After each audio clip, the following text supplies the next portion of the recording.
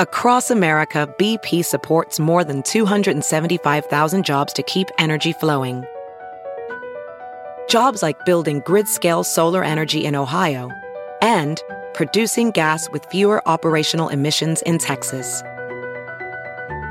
It's and, not or. See what doing both means for energy nationwide at bp.com/investing in America.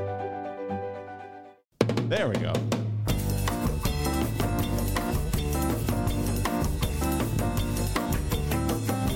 It is Friday, October 11th, and live from the Chicago Sun-Times Chicago Reader Studio on Racine Avenue, this is the Ben Joravsky Show.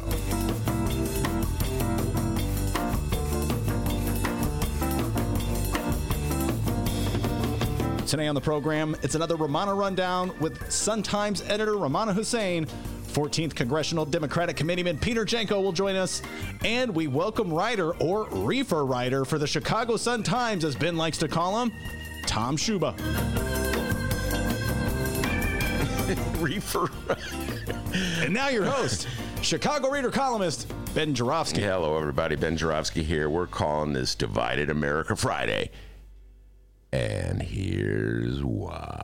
I finally got around to listening to the New York Times podcast about Alyssa Slutkin. Fascinating. I urge absolutely everyone to check out that podcast. But after you hear today's show, correct, Dave? Yeah, go plugging other people's podcasts. Yeah, and after you listen to all our bonus segments that we're going to be uploading, correct, D? Whoa. That's correct. Thank you. That's what you're looking for. Thank you, sir. Just couldn't believe. Why you're plugging other people? We got to get people to listen to ours. No, you're absolutely true. But this is a very fascinating podcast. It's on the Daily New York Times. If you don't want to listen to it, I will summarize it. How about that, Dee? I will summarize it for you because I listened to it yesterday. Summarize it, please. All right. Alyssa Slutkin is a rookie congressman from the 8th Congressional District in southern Michigan. That's a vast district that stretches pretty much across the bottom of the state of Michigan. And she is a Democrat in a district that voted for Trump. I believe it went about for Trump by 7 percentage points. So it's Trump country, all right? As such, all eyes are on Congresswoman Slutkin as she walks the perilous path of impeachment. That was good. You like that? That was nice. Alliteration, man, baby. Come on, man. I've been writing in this game for a long time.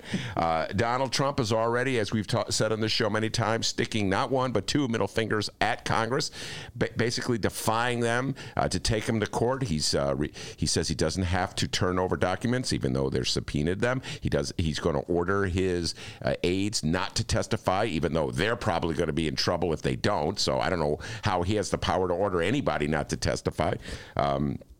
And in addition to that, he is dismissing it as an assault on the presidency, and he's urging his supporters to rise up against Congress. Essentially, it is an assault on the whole notion of rule of law and the whole notion of a checks and balances between our legislative branch and our executive branch. All the things you learned in Constitution class, or were supposed to learn in the Constitution class back in junior year of high school when they made you take the test. Anyway, here's the deal. Alyssa Slutkin, the rookie from the 8th Congressional, is a Democrat, as I said before, but many of her constituents love President Donald Trump almost as much as I love, Hall & Oates. That's correct. Which may be a clue to the question, Dennis, at the top of the show. But anyway, so it's easy for me to say impeach President Trump. Most of my listeners agree for me.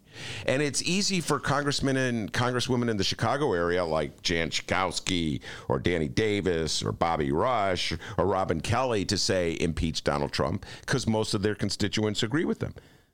Alyssa Slutkin, however, is in a different category. Her political neck is on the line. She literally could lose her job if enough voters in her district say, no can do. We don't want you to impeach Donald Trump because we love Donald Trump. All right? So as such, it was very interesting to see what was going to happen when the Congress took a break and Congresswoman Alyssa Slutkin got to go home to the 8th Congressional and have town hall meetings. And the New York Times dutifully followed her to 3 town hall meetings. One of them was very contentious. It was organized. There was a turnout organized by the local Republicans. Hey, it's all fair game, folks. That's how politics is played. Republicans sent out these emails and notices telling people that essentially calling Slotkin a traitor against the president and telling them that she's a socialist and urging them to show up and let her know exactly how they feel and how much loyalty they have for President Donald Trump. And one encounter went like this. Hold on. I need to take a drink of water, Dean. Please do. Thank you. Which Kool-Aid was that, by the way, that you were drinking? I am drinking the Marianne Williamson Kool-Aid these days, and I'll explain why at the end of this discourse. Okay. You were on fire these days. Yeah. You had the alliteration thing earlier. Now you're doing teases, front selling. Oh, my. Yeah, and I promise I will not sing any more Hall & Oates songs. Please don't. Okay. Anyway, so one encounter went like this. A man got up, and he called it a coup.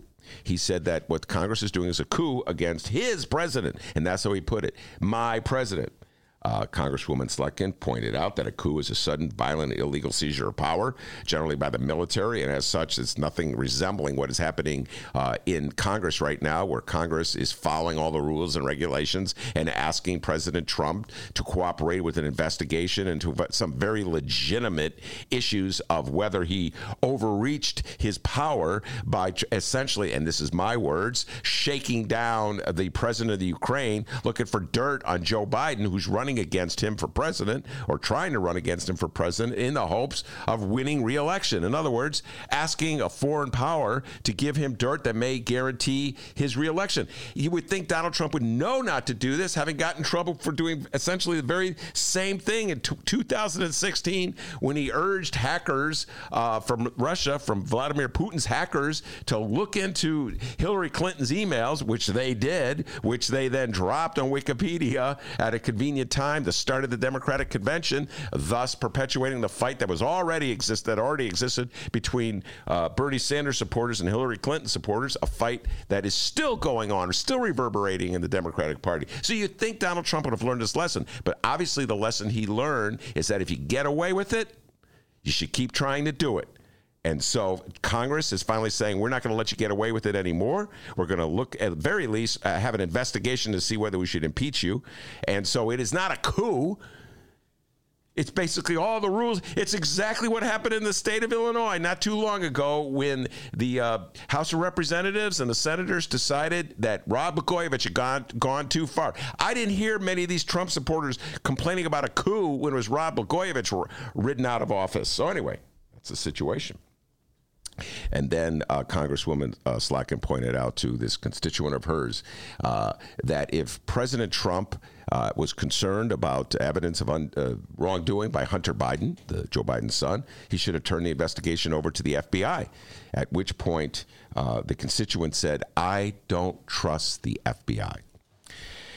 I only trust the president. So here we are, folks. Basically, there's a large contingent of people in America who get their talking points from Donald Trump's tweets. They are willing to blindly follow Donald Trump and his tweets. Now, Donald Trump's messages in those tweets may change day to day. That's okay. They're willing to change from day to day.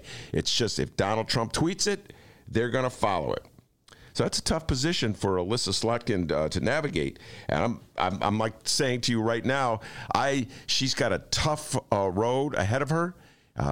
She could be punished. She could be punished for voting for or supporting the inquiry, the impeachment inquiry. She could be punished if she dares to vote for the impeachment of Donald Trump. Like I said, our congressman in the Chicago area will probably be rewarded for doing so, but Alyssa Slotkin is on the line. The larger point of folks is this.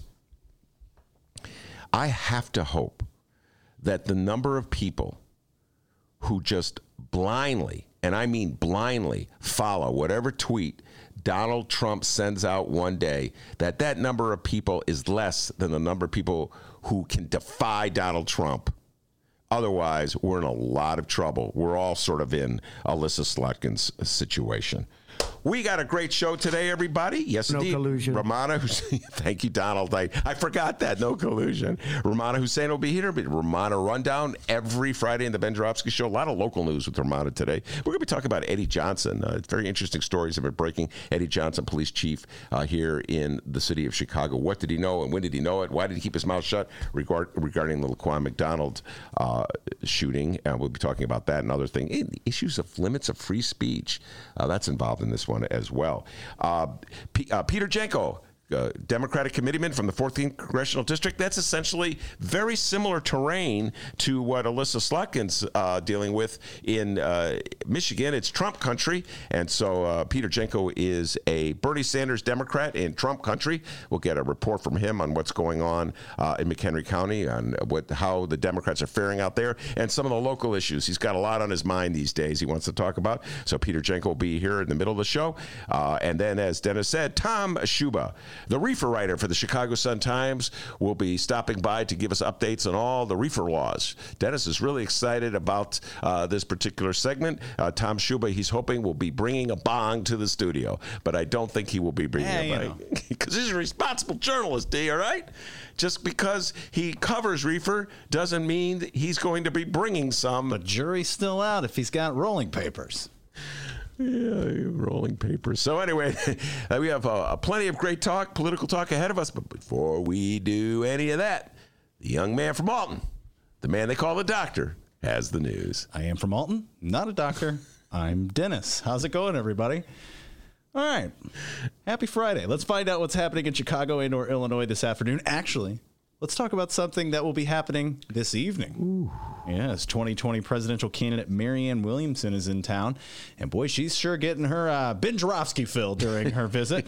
She was at Sidetrack last night off Halstead in Boys Town. Ben, share with us your experience of talking with Marianne Williamson. You and Maya Duke-Maspa were yes, Maya and I will be interviewing her tonight as well. She dropped by the town hall. It was a fun town hall. It was sponsored by the Reader. Shout out to Tracy Bain. Good job. And it was right before the CNN town hall that they had, where all the Democratic presidential candidates came out and talked about gay issue, lesbian, LGBTQ issues. And so before the town hall began, the CNN town hall, we had various leaders come on. Our good friend Terry Cosgrove, TC was there from Personal Pack. He told me to put my big boy pants on, and then he, barked out a few orders to me as he generally does. Typical Terry. I'm glad to see he's doing well. And I'm going down the list. Julio Rodriguez was there. Amani Rupert Gordon was there. Michael Zeri was there. Steph Score. Anyway, it was a great show. And then Marianne Williamson dropped by. Kitty Kurth. Shout out to Kitty Kurth, a publicist extraordinaire who's working with the Marianne Williamson campaign and frequent guest on this show. Set that up. And so we had a little time to ask her, to talk to her at all. But I brought up a controversial issue with Marianne Williamson having to do with some of the advice she was giving out in the 80s and 90s during the AIDS crisis. And she came back strong. She counterpunched D. She's not afraid. She came right at me. Oh, man, did that hurt. You got to ask tough questions sometimes, and then you got to be able to take that, Jaworski. Yeah. Because no one gets your name right when they first meet you. I'm sure she had no idea who I was. Just think about this, folks. You're Marianne Williamson. You're a best-selling author. You're like on the Oprah show, all right? Kitty Kurth says, hey, I'm going to take you to this bar. There's some guy. And she probably says, his name is Ben Joravsky. He's been writing forever. I'm sure it went in one ear and out the other. We show up.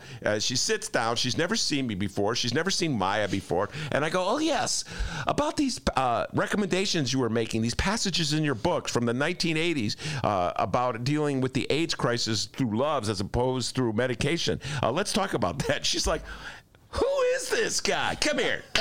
And then she goes like, no, I feel sorry for Rahm Emanuel. Good. No, she did not say that, folks. She did not. Just joking, although she probably thought it. Can't even say she thought it, all right? But anyway, so she counterpunched. She hit me hard. She said it was a setup question, and and she's been probably dealing with this question many times over the years. But the question I felt was very important to ask, for no other reason than there was somebody in the audience who really felt in his heart he wanted me to ask it. And because he had a loved one who had AIDS, died of AIDS, I think in the 90s. And so anyway, I asked the question, and I will say this about Marianne Williamson. She has been very much involved in programs that help people with AIDS, basically Meals on Wheel programs. So ask the tough question, get a tough response, D. That's how it goes in this business. So that was last night's event at Sidetrack. If you missed it, do not worry, because tonight, round 2, Ben Joravsky, Mike Dukmasova are going to be talking one-on-one with Marianne Williamson tonight. It's going to be at the Cards Against Humanity Theater, 1551 West Homer Street. And no, I'm not doing my Homer Simpson impression, in Chicago. Right off of Elston, kind of by the Hideout. Yeah, it's not far, but I just got word from Kitty that it's filled, so there's no tickets to be sold or anything like that. It's already sold out. Don't worry, Yes. listeners. I say that, but you can also watch it on our Facebook video live stream. Just search for the Ben Joravsky Show at Benny J Show.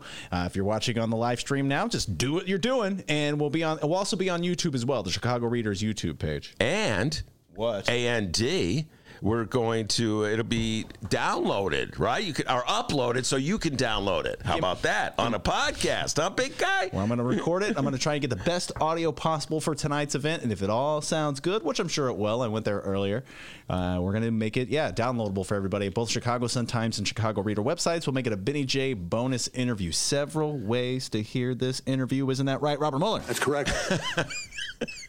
Yeah, so it's going to be a lot of fun. And Marianne Williamson, presidential candidate. And also, as I said, best-selling author. She's been around for a while. She's got a lot of opinions about a lot of things. Be asking her about, probably ask her about this Syria, Donald Trump's reversal in the policy, pulling the troops out. And all of a sudden now there's an attack by Turkey on the northeastern corner of Syria. Probably talk to her about free speech issues and China and the NBA. Probably talk to her about impeachment, what strategy should the Democrats follow in dealing with Donald Trump. Talk to her about the presidential race, why she's still in the race.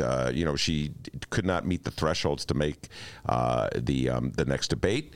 What's next for her on the presidential campaign, and any other questions that pop into our minds tonight. Maya and I will be doing the interview, and it should be a lot of fun. It's Marianne Williamson tonight at the Cards Against Humanity Theater.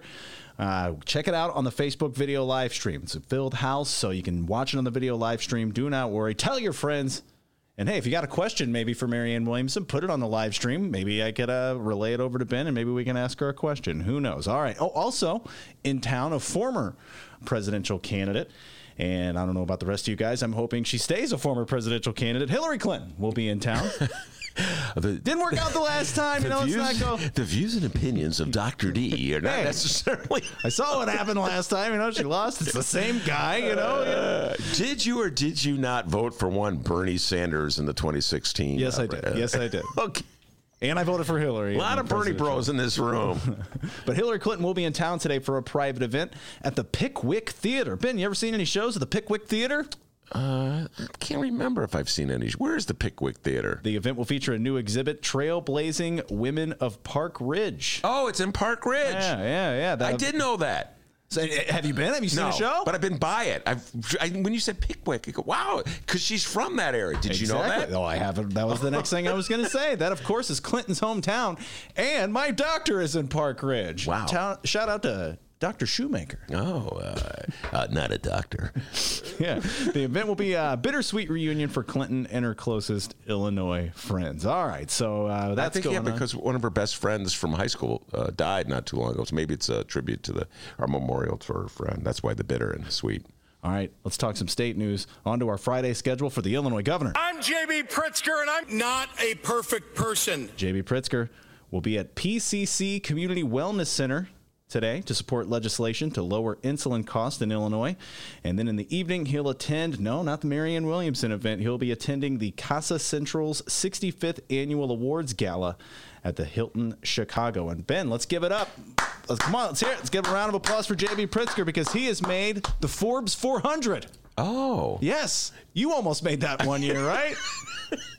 The $400 million is who's the brokest guy in the Chicago media? Well, I think Dr. D beats me, but I'm right behind him. Oh, yeah, I'm super broke. But he made the Forbes 400. The governor and some Illinois political donors made the definitive list of the world's billionaires. Wow, good for them. Once again, J.B. Pritzker, the richest politician in America. Yes, I believe he is richer than Donald John Trump. All right, moving on to the mayor. This little light of mine, I'm going to let it shine. Chicago Mayor Lori Lightfoot. Let's see. Oh, she's no public events scheduled for Lori Lightfoot. Well, she should be at the bargaining table with the teachers and, working out the details of a contract before there's a strike. But I have a feeling, D, that strike is inevitable. All right. Well, we do need to talk about one thing: ride hailing. The following comes from the Chicago Sun-Times of the one and only Fran the Woe Man Spielman. By the way, the Fran Spielman Show is now a podcast. It's audible, no longer a video. It's a downloadable podcast. And we're going to try and throw that actually on as a Benny J bonus interview to share with our listeners the new Fran Spielman podcast. She talked one-on-one with Janice Jackson of the CPS. That is correct. So, and you know what a great service this is. We'll download that one. We'll put that one. You'll probably be able to get it Sunday night. But Fran interviewed Janice Jackson. I interviewed Stacey Davis Gates from the Chicago Teachers Union. You can listen to both, decide, get your opinion about, the merits of the arguments, et cetera, and so forth. So that would be right here in this studio, this little corner of the back of the Sun-Times empire here on the near west side, just around the bend from the washrooms, D. Yeah, she records her show in our studio once a week. She drops it. Janice Jackson. That's a good idea, though, Ben. Listen to our interview with. If you're sitting there this weekend and you're like, boy, I'm just on the fence about this whole teacher strike thing. I just don't know how to feel. Well, get the Stacey Davis Gates interview. Give that a listen. Ben talks with her. Always a good time with Stacey Davis Gates, and then get the Janice Jackson interview with Fran Spielman. Oh, compare and contrast, see how you feel. And in between, listen to Joey C. Can I give a plug for Joey C? Go ahead, buddy. Joe Colley. Okay, you're going to need a break from all that heavy political news, folks. Joe Colley, beat writer for the Chicago Sun-Times, covers the Bulls. I know Dennis is usually, no sports talk. But we make an exception for Joe Colley to come in and talk about the Bulls because everybody knows I love the Chicago Bulls. So this is really good. Even if you just want to learn a little bit about my beloved Chicago Bulls, or some of you out there are able to love politics and basketball.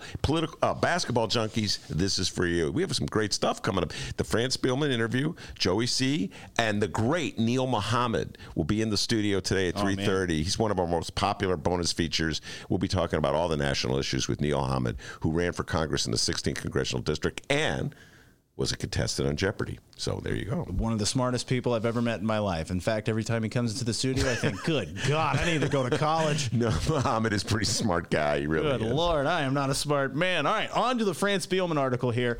Mayor Lori Lightfoot said Thursday that she is exploring the possibility of raising ride-hailing fees, but applying the increase to solo passengers in congested areas. Chicago currently imposes a 72-cent flat fixed charge per ride booking on Uber, Lyft, and Via that does not fully support the goals of equity and reducing congestion and greenhouse emissions. Transportation experts from the Metropolitan Planning Council and 7 other groups have told the mayor this information. They've advocated a higher fee in the congested downtown area with a heavy emphasis on passengers riding alone. On Thursday, Lightfoot warned to the idea as one of the, quote, short-term modest recommendations she plans to make to tide the city over until a long-term study is done on how a more complicated and broader London-style congestion fee might work in Chicago.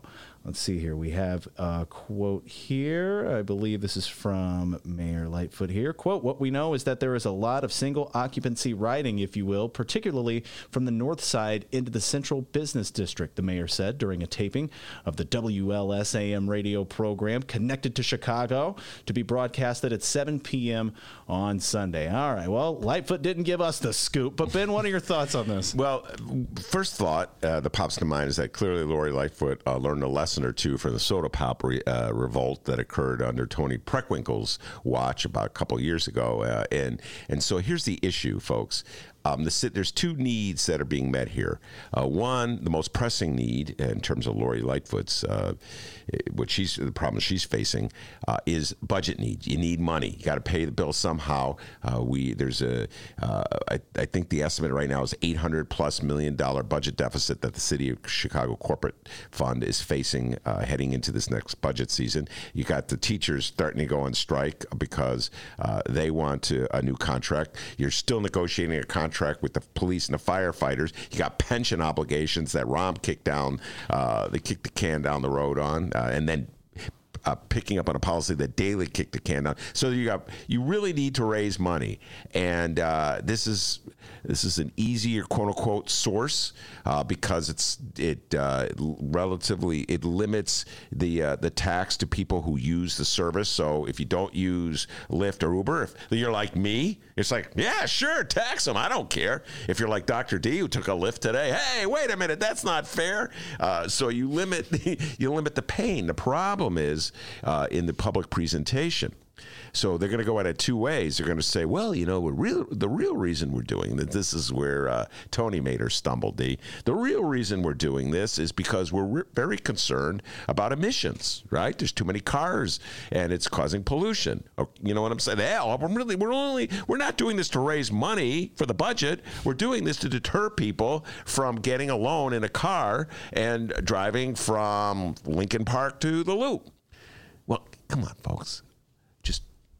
We all know that the real reason they're doing it is because they want to raise money. Just like when Tony Preckwinkle said, well, I'm not really raising taxes on soda pop because I want to raise money for the county to pay our bills. I'm doing it because I want to deter people from drinking soda pop. Well, if you put a tax on soda and you deter people from drinking soda pop by virtue of that, then suddenly you don't have the money you need to pay your bills. Same thing with the ride share. So it's got to be one or the other. Either you're doing it because you're raising money to pay off all your obligations, or you're doing it because you want to change habits and you want to deter people from just popping into a cab instead of riding their bike like Dennis does, or instead of taking the train or bus like Rummana Hussain does, who's our next guest. So if you're doing it to save the environment, that's one thing. If you're doing it to raise money, that's something else. So if you notice the way she couched it, I'll tell you what, Lori Lightfoot, she's learned a thing or two, She's like, well, we're just kind of looking into it, and it could be to save the environment, and, oh, well, if we raise a few nickels and dimes, so be it. So she's no fool, that Lori Lightfoot. She learned a thing or two from the soda pop tax rebellion. By the way, it's such an upstate thing to say soda pop. It drives me crazy every time. I'm downstate, we just call it soda. Yeah. I don't even think it's a Chicago thing. I just think it's just a little more north you go. It just seems like it's they call it soda pop. You know what? Rummana's settling in here, and I'm painfully aware that my roots are in a state called Rhode Island, because I call them sneakers. I got grief from that from Rummana last week. I call it soda pop. I'm always getting it wrong here in the city of Chicago. And then there's some states where they just call everything Coke. I'm drinking orange drink. Oh, you mean Coke? Yeah. Yeah, it's called everything Coke. So Lori Lightfoot's no fool. She learned a thing or two. Live stream audience, what part of the nation are you from? What do you call it? Soda pop? Coke?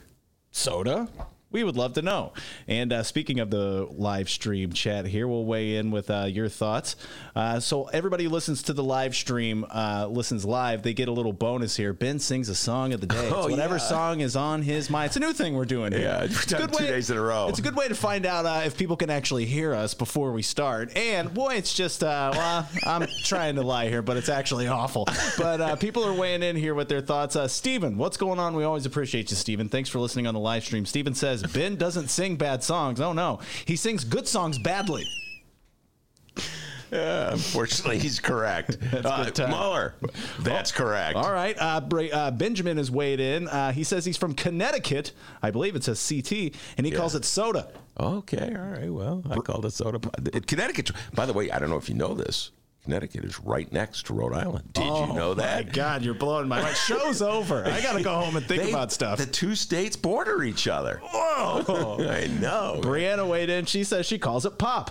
Where are you from, Brianna? Will you call it pop here? Let's see. I guess that's really about it. Oh, and Steven said he just loves Hall & Oates. That was the song, by the way, that Ben was singing. I Can't Go For That, or No Can Do. No Can. I don't know what the title is. It's one of Rummana Hussain's favorite songs. Oh, wow. She rides the bus. She loves Hall & Oates. We're just don't ride the bus. Assuming a lot of things about Rummana this afternoon. Do you like that song, Rummana? I do like Hall & Oates. But I'm not I love my car.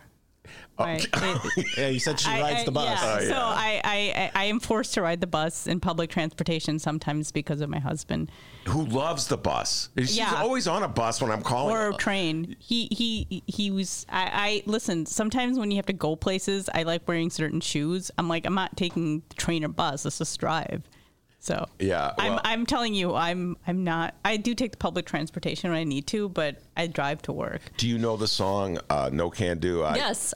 I can't go for that. Can you sing that song? Yeah, I can. But you're not going to. Okay, no. Not quite ready. Very smart. No can do. Hey, then you got to go like this. No can do. The Rummana Rundown's coming up after the break. I do like Hall & Oates. Yeah, I love Hall & Oates. Who doesn't? Yeah, I mean, who doesn't? Podcast fans, that's you. You're listening to this, right? So you're a podcast fan. I don't know if you knew that or not, but guess what? You are. The team at the Chicago Sun-Times have a new show to add to your listening lineup. Besides the Fran Spielman Show, that's a fantastic program that's now available for download.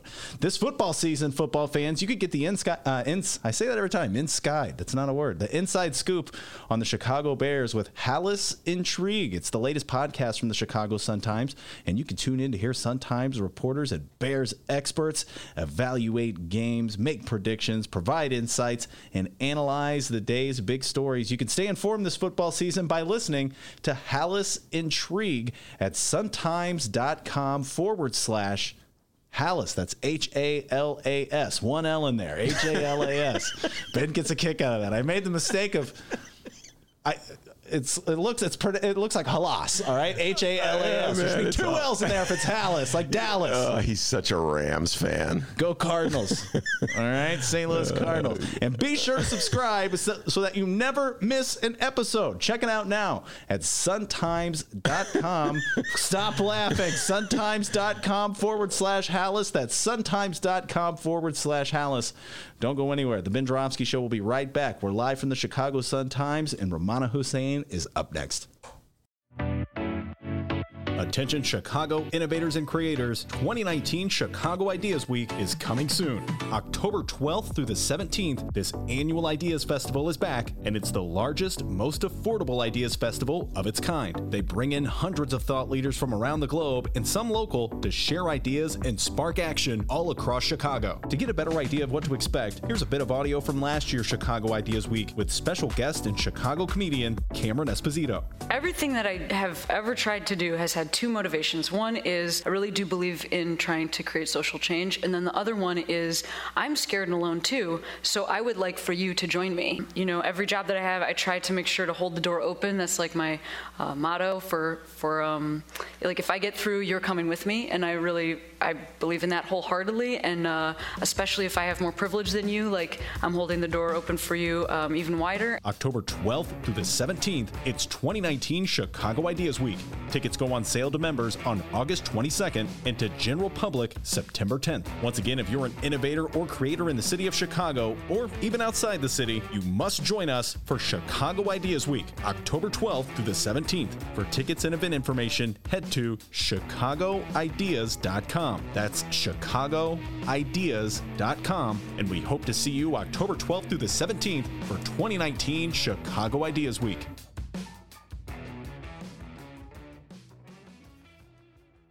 Commercial break over. Welcome back to the Ben Joravsky Show, live from the Chicago Sun-Times. Rummana Hussain in the studio, editor from the Chicago Sun-Times, every Friday, the Rummana Rundown. And Rummana, I'm not even going to ask you to sing Hall & Oates. Just it's good enough to know that you like Hall & Oates. Yeah.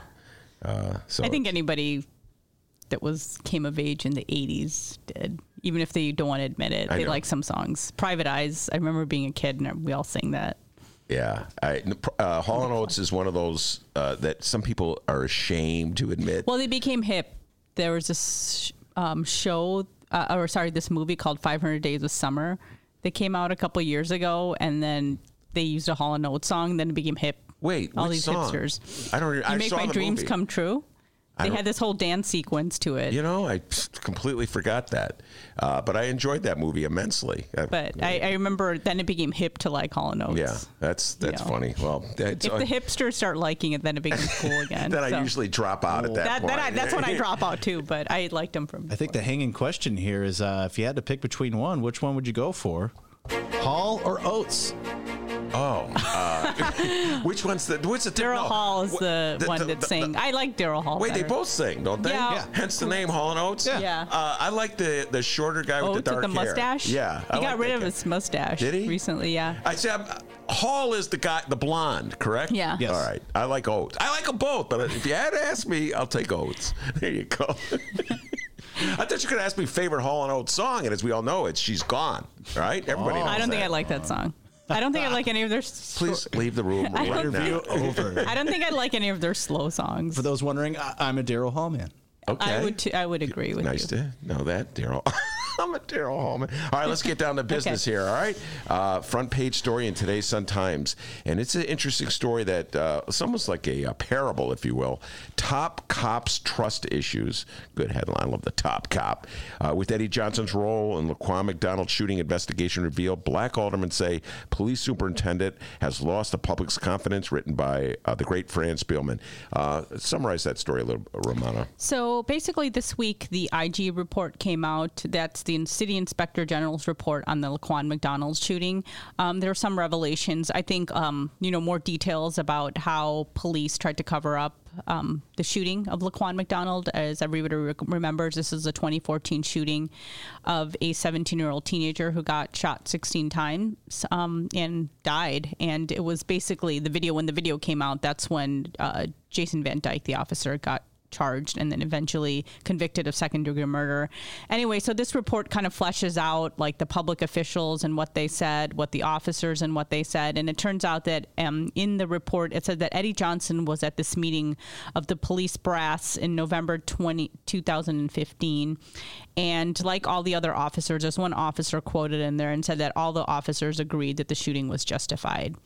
So this week, a lot of African-American aldermen were expressing their dismay of Eddie Johnson's demeanor and saying that he should have spoken up when everybody was agreeing that the shooting was justified. And Alderman Jeanette Taylor called him a liar, and she said it was a slap in the face to the community. That would be Alderwoman Jeanette Taylor. Alderwoman, Jeanette. From the 20th Ward, who will be on the show next Friday. Mm-hmm.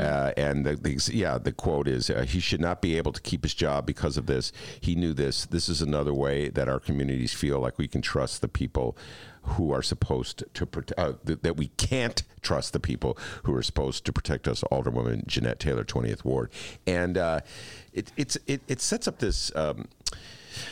oh, my goodness. Let's just think about it from Eddie Johnson's standpoint for a moment. You're in a room, you're filled, you're not... And he wasn't police superintendent then. That's correct. Something that... He's a junior among... The brass. The brass takes a look at this footage of Jason Van Dyke shooting Laquan McDonald, and they somehow come to the conclusion that it was justified. I don't know what they saw in that footage that would... Yeah, and that's what makes me think, like, if one person says it's justified, do they all feel like they should all say, okay, yeah. And even if they're feeling that in the back of their mind, they're like, am I going to be the one that's saying it? I don't know what these police brass meetings look like, but I'm assuming if 2 or 3 people say it, everybody doesn't want to be the one that says, I don't know. But I don't know. I don't know how you can watch that and think it was justified, but... I don't know, and in a different setting, I've recalled. I go to very few staff meetings, but I remember a staff meeting many years ago. I was with your husband, my dear friend Mick Dumke, and we spoke. We were the only 2 people who were against what the boss wanted to do. This is many years ago. Yeah, different boss, and we were outvoted. Yeah, and there's definitely some times where you're sitting in a meeting and everybody is kind of disagreeing with what's happening, and you might not say something because it just would be uncomfortable. But then I don't know. Sometimes if something is just so egregious, I speak up. But maybe I don't know. I think this is something that's pretty serious. Where I hope that I would say something, but I'm trying to think like in certain circumstances when your boss is saying something, and then you quietly disagree with them outside the office. So I don't know what happened. I don't know what's going on inside Eddie Johnson's mind, but he wasn't police superintendent then. That doesn't mean it gives him an excuse, but there's definitely, a lot of people have questions. Well, and they feel like, I think hasn't he said stuff about code of silence before? I don't know. He said he never saw it. Yeah, I never saw the code of silence. Well, I would say if there is a code of silence. And so they probably think this is a type of code of silence by agreeing and not stepping out of what others are saying. And that's what I think a lot of people mean by the code of silence, where they're just kind of saying, okay, we all agree on this. So I think that's what these the city council members are saying. They're earlier in the show, I was talking about a congresswoman from Michigan who's has the tough situation where she is a Democrat in a district that went for Trump, and so she must decide in the face of angry constituents to vote for the inquiry, the impeachment inquiry, and she's done that. She's facing the fire. All right. So there's consequences for her decision. So it's easy for me to say Eddie Johnson should have spoken up when he saw that video. There's consequences if he does speak up. If he speaks up in a room full of police officers, the top brass, he's suddenly Serpico. He's suddenly the outsider. He's suddenly the troublemaker. He's the guy who is going against the grain and causing problems. If you want advancement in the police department or any institution, you don't go against the grain. So it's a challenge for anybody. Yeah. No, I know. And I'm not justifying what he did. And I can see why these members of city council are angry. Like, they're like, just speak up. But then some of them, you wonder if they would speak up. I'm just saying, Emma Mitz, wasn't she like a ROM? She take like out of that sentence. Yeah. Wasn't she? She was a ROM supporter. So, she said she wouldn't be able to sleep at night if she didn't say anything. But then, you look at other, policies or other, proposals that were made, and you're just kind of like thinking, did you say anything when that came up? And, a lot of people disagreed with. So I'm just saying, not that that's like apples and oranges, but, it's politics. Some of it is politics. And there's so much hypocrisy with the Laquan McDonald video, because anybody who saw it knew it was explosive. And so at the same time, roughly the same time that Eddie Johnson and the other police chiefs, the top brass, were absorbing the video and its consequences, and were deciding that they were going to rally around Jason Van Dyke, Mayor Rahm's Corporation Council was viewing the tape and came to the conclusion that it could be devastating if played in court of law. And so they immediately decided, having seen the same tape, that they were going to cut a deal with Laquan McDonald's family and shell out $5 million. So somehow or other, somebody did think there was something off about the video. And, even us, we talk about journalists, and at the time that was just a brief. When the shooting happened, we take whatever the FOP tells us, and I'm not saying that's wrong or telling us what the police tells us, but it does tell you that do we ask the right questions, or do we dig deep enough with a lot of these shootings? And it's tough. There's a personnel thing, but we could have done more too, right? And so, Well, I'm critical of the Chicago different. Press, but in this particular one, I'm going to give them a shout out. I feel as though that reporters, mainstream reporters, we do as much as we can. But some people say, like, why don't you question what they have to say? You're just taking the official line. But again, it's like, how much we barely have any reporters. Are you going to sit? Every single case. There's so many cases like this, but. Should we have said something? Should we have dug deeper? Well, there were. I'm just saying. And it wasn't mainstream press, but there were alternative press that went to court to try to force the city of Chicago to release it. In fact, everything that happened as a result of that, seeing that video, is stems from efforts by. Yeah, and it's the video. Well, that's what makes it so alarming, is that the video itself is what. If there was no video, would this even come to this? No, absolutely it would never. Not. It would have never. Nobody would have been charged. So it was the video. So that just makes you wonder, like, how could a bunch of officers look at that, seeing a young man walking away from the scene, not lunging towards the officers, but walking away? How could you think that was justified? And then it gets really... There's nobody near him, and then McDonald. And then it gets even nastier, if you will. So the response by Jason Van Dyke's attorney to this story that broke about Eddie Johnson's silence is, see, I told you, it was justified. I actually did edit the IG report story, so I was just like, and I know Daniel Herbert, so I was just like, wait, is that what you got from reading the report? I thought it was pretty interesting. Yeah, that's what he got. Because he was talking, they do mention all these other officers who, tried to cover up. This one officer said, oh, I dropped coffee all over the original report, but I can recreate it. And so he was saying that, oh, look, Jason Van Dyke is getting blamed for everything that all these other people have done, but he's not, it's just like, but yeah, I mean, I guess he has to come up with that spin. So I just thought it was interesting. I did edit that story, so I do remember reading that part. It's really one or the other. Either Jason Van Dyke was within his rights defending himself when he shot Laquan McDonald, which seemed to be the official position of the brass, including Eddie Johnson, that viewed the video, or he went beyond what an officer should do, and he killed a man or in cold blood. It's one or the other. And I can see where Herbert's coming from, because if the initial response from Eddie Johnson and Gary Big Mac McCarthy and whoever was in that room was that it was justified, then they should have stood by Van Dyke. But see, this was it was a political thing at some point. When the public got to see, then it became political. Everybody was pointing the blame at everyone else. I mean, Gary McCarthy got fired because of this. If Eddie Johnson was the superintendent, he would have gotten fired.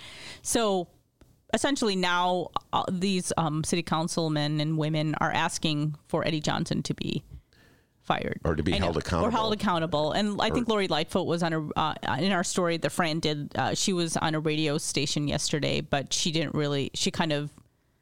address that, but she did say that she's trying to push Eddie Johnson to do certain things. She's like, I'm continuing to push him, but I don't think, Well, it would be interesting for Eddie to hear what Eddie Johnson has to say. First of all, what was his response when he saw the video, and what's his response now, and what got him to change his mind?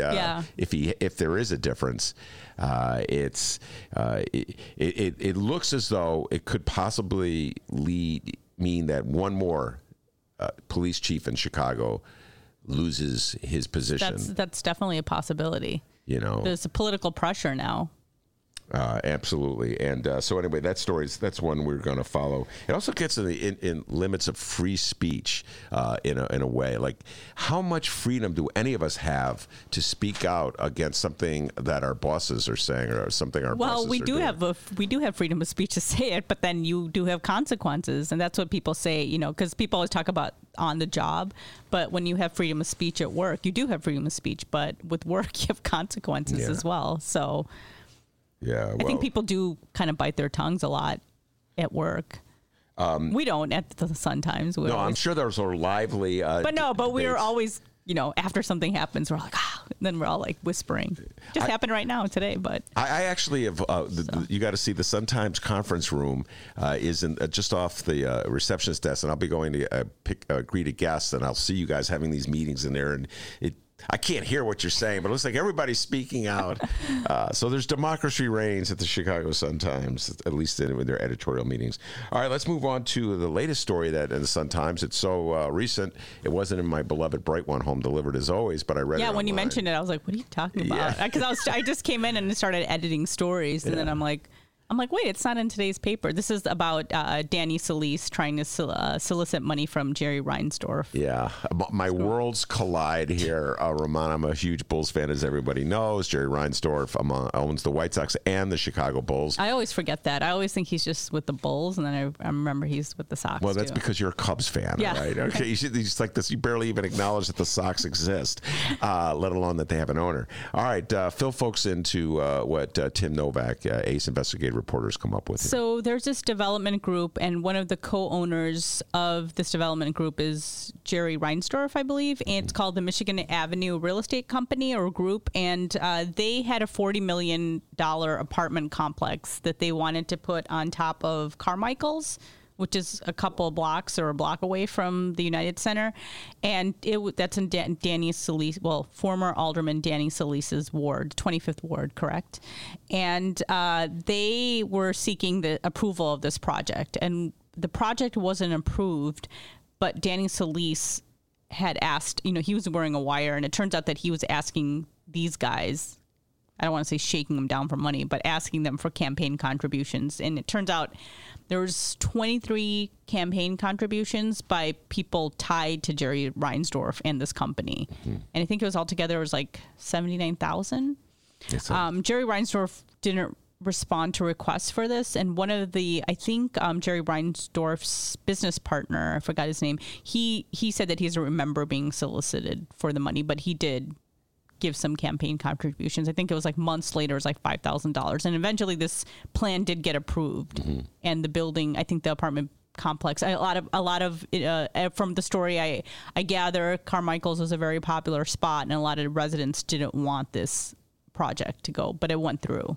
And Danny Solis got all this money. Yeah, well, got contributions. A couple of interesting points. One, and are you going to talk about the fact that his aide was telling him, "Oh, you might not want to do this because while this deal is going on." But he said, "Oh, he kind of brushed him off, didn't he?" Yes, it's all in Tim Novak's story. The aide was advising Danny Solis not to push too hard on this because a lot of attention is focused on this now, and Danny was bold and aggressive in going after the donation. One of the interesting asides I found in the story was a quote, I can't remember the gentleman's name, but it was a developer saying, brushing aside the notion that there's a quid pro quo involved here, and it's some parallels to Kim Foxx, we'll get to that, but brushing aside saying all developers give to aldermen. It's like a routine expense. Yeah, part of me was thinking, isn't this the way how business is done? Probably, or a lot of aldermen think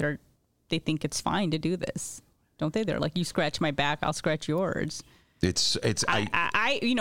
the public, this seems unethical, but I bet this is the way business is done in a lot of places. And Danny Solis probably thought he was untouchable. And so there's, I guess there's that line that you cross, like apparently Rod Blagojevich crossed it, where you're making a direct quid pro quo. Yeah. You want this, you got to give me that. Yeah. So if you're a little more subtle about it, okay. This is more like, I'm looking for campaign contributions. Yeah. And you're not directly saying, well, if you do this, then I will approve your project. And the similarity to Kim Foxx, we may have talked about this last week, I can't recall, but Kim Foxx, of course, state's attorney, it turned out that she had taken campaign donations from Dan Webb, who has been appointed by a judge to investigate Smollett-gate, a favorite topic of conversation when Rummana's on the show. And then Dan Webb was essentially, he didn't know about it, and what it came out is that his law firm, they basically were passing a hat among attorneys. And it was a normal thing that they do at that law firm.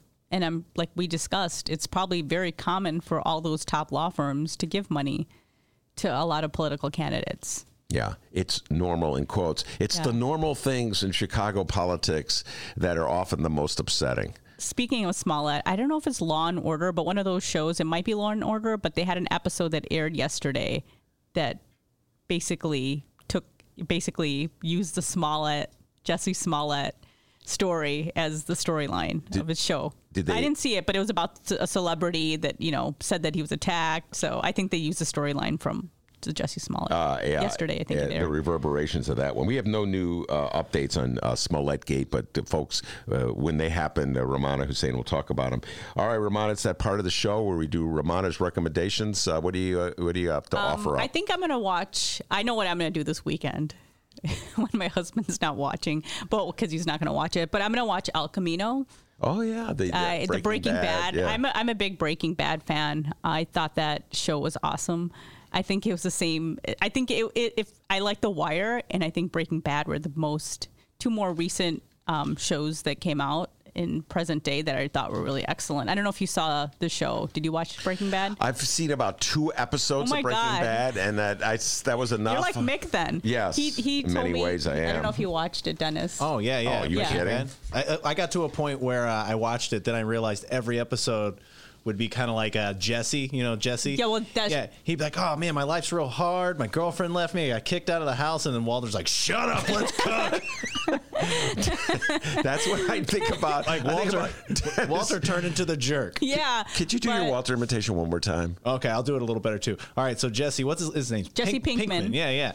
Oh, man, Walter, my girlfriend kicked me out of the house. I got no money. My mom, she won't answer the phone. Mr. White, he'd call him. Shut up, let's cook. Shut up, let's cook. Well, that's the thing. He was like a nerdy chemistry or science teacher, high school teacher, and he just became a badass drug dealer. And Ben actually became a fan of the spinoff Better Call Saul. Oh, I love that. I watched that too. That's my favorite. I love Better Call Saul. But you have to watch the show to get a lot of the characters. Yeah. Like now, especially now. But anyway, so this show, El Camino, is basically, it came on Netflix today and it's gotten pretty good reviews. They said Breaking Bad fans will like it. So it picks off after the last episode of Breaking Bad, which I'm sure I'm not giving away anything by telling most people who watch the show. So Walter White dies at the end. Peter Janko is outraged. So, he hasn't seen the show. He's mad. And Jesse, I don't know if Jesse Pinkman shoots him. He might have. I forgot. But anyways, it was a couple years ago. But anyway, biggest spoiler on our show ever. So everybody watched it. So it was trending on Twitter when it came out. I remember. So anyway, this follows Jesse Pinkman's life after that.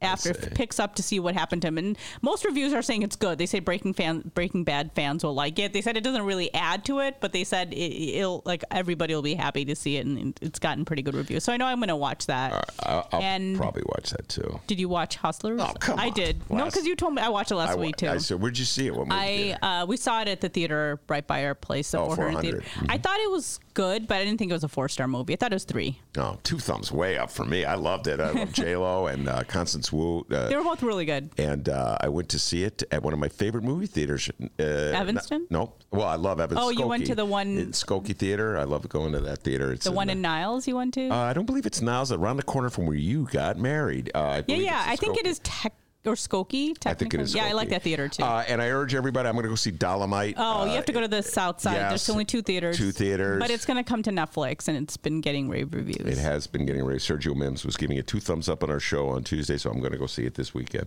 All right, very good. Rummana Hussain, I know you got to get back to that desk and edit more there was nobody there when I left, so. Let's hope it's all cool and calm until she gets back there. Peter Janko, the pride and joy of the 14th Congressional District, the committeeman from McHenry County. He's going to update us on all the news from out that neck of the woods. And also, I'm going to ask him, what's the status? How are the Trump voters in McHenry County dealing with impeachment? Yeah, I want to know, because we were just talking about what's happening in the 8th Congressional District in Michigan with Alyssa Slutkin. She's under the gun from some of her pro-Trump constituents. So we'll see what's going on in McHenry County when we return. Brought to you by Hall & Oates. Did you know that 40% of the people in Illinois opt to be cremated? Well, it's true. And Chicagoland Cremation Options honors their wishes by providing cremation services directly to the general public. Chicagoland Cremation Options provides an affordable, ethical, and easy cremation arrangement, whether in person or online. Save thousands and streamline the process by going directly to Chicagoland Cremation Options. It's a family-owned business operated by my good friend, Douglas Klein. Here's how you reach them. Chicagoland Cremation Options.com. One more time. ChicagolandCremationOptions.com.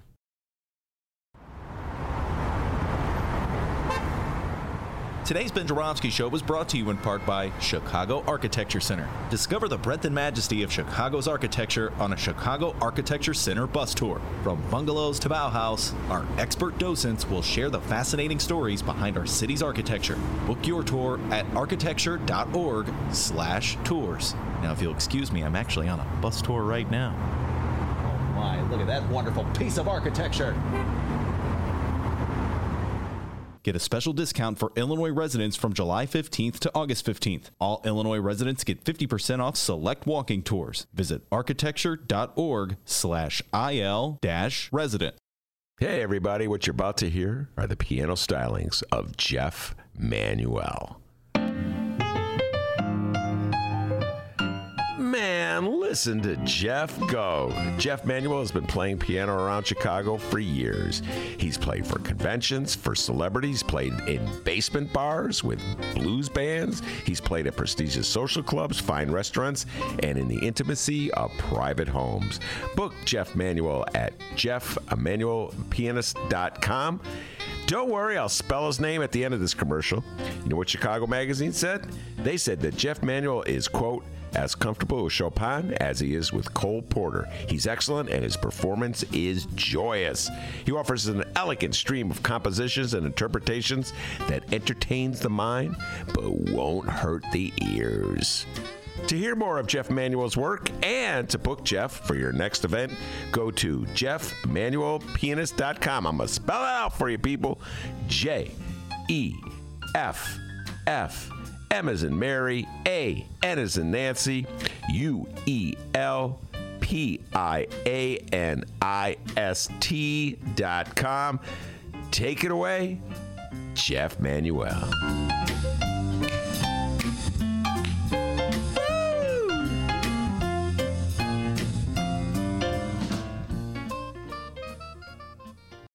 I do want to say that we understand, and we're very grateful that you're here. We are giving you an hour of substance and talk on our airwaves, so we can get over the Fox thing, if you're all right with that. Okay. All right, hour number 2 of your Ben Joravsky Show for Friday, October 11th is just moments away. But before we get into that, we need to thank the following unions for jumping on board and bringing back this program. First up, it's the International Association of Machinists and Aerospace Workers. Not Aerosmith. Local 126 in District 8, the International Brotherhood of Electrical Workers, Local 9, the International Union of Operating Engineers, Local 150, and of course, today's show is brought to you by our good friends at the Chicago Federation of Labor. Hour number 2, let's go.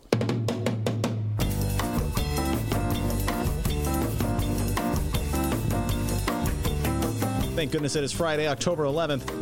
And live from the Chicago Sun-Times Chicago Reader Studio on Racine Avenue, this is the Ben Joravsky Show.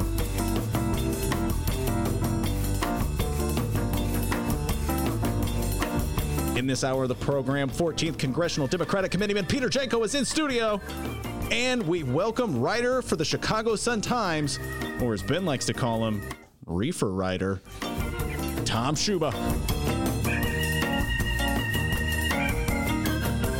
And now your host, Chicago Reader columnist Ben Joravsky. Peter Janko is indeed in the studio. He is the 14th Congressional Committeeman from Democratic, I should say, from McHenry County, 14th Congressional. He essentially is a McHenry County resident. 14th Congressional, of course, is Lauren Underwood's district. So we have a lot of... he's my reporter in Trump country for Illinois. We talked about Congresswoman Alyssa Slotkin and the pressure she's facing from her constituents who love Donald Trump as much as I love Hall & Oates. Well, Janko's on the front lines as well. D, you got an update before I bring Peter on? Absolutely, I do. Coming up later on in the show, we have an Alderman Ed Burke update. So that's right, people. It's time for another episode. Well, coming up, another episode of our favorite Chicago political soap opera. A mayor and her alderman. I really don't know what. This is an update that occurred while I was in the studio. So, whoa, breaking news on the Ed Burkegate. That'll be coming up later, all right? But right now, we're talking about Burkegate later. Today, we're talking about Popgate.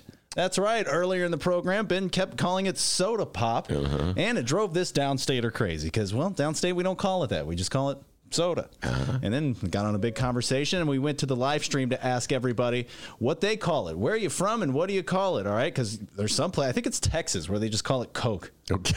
Well, no matter what it is. No matter what. Hey, give me some Coke there. Yeah. All right. So, so let's see what our folks here are saying on the live stream here. Steven says water. We drink water. Okay. All right, a purist. Wait, I'll have some water right now.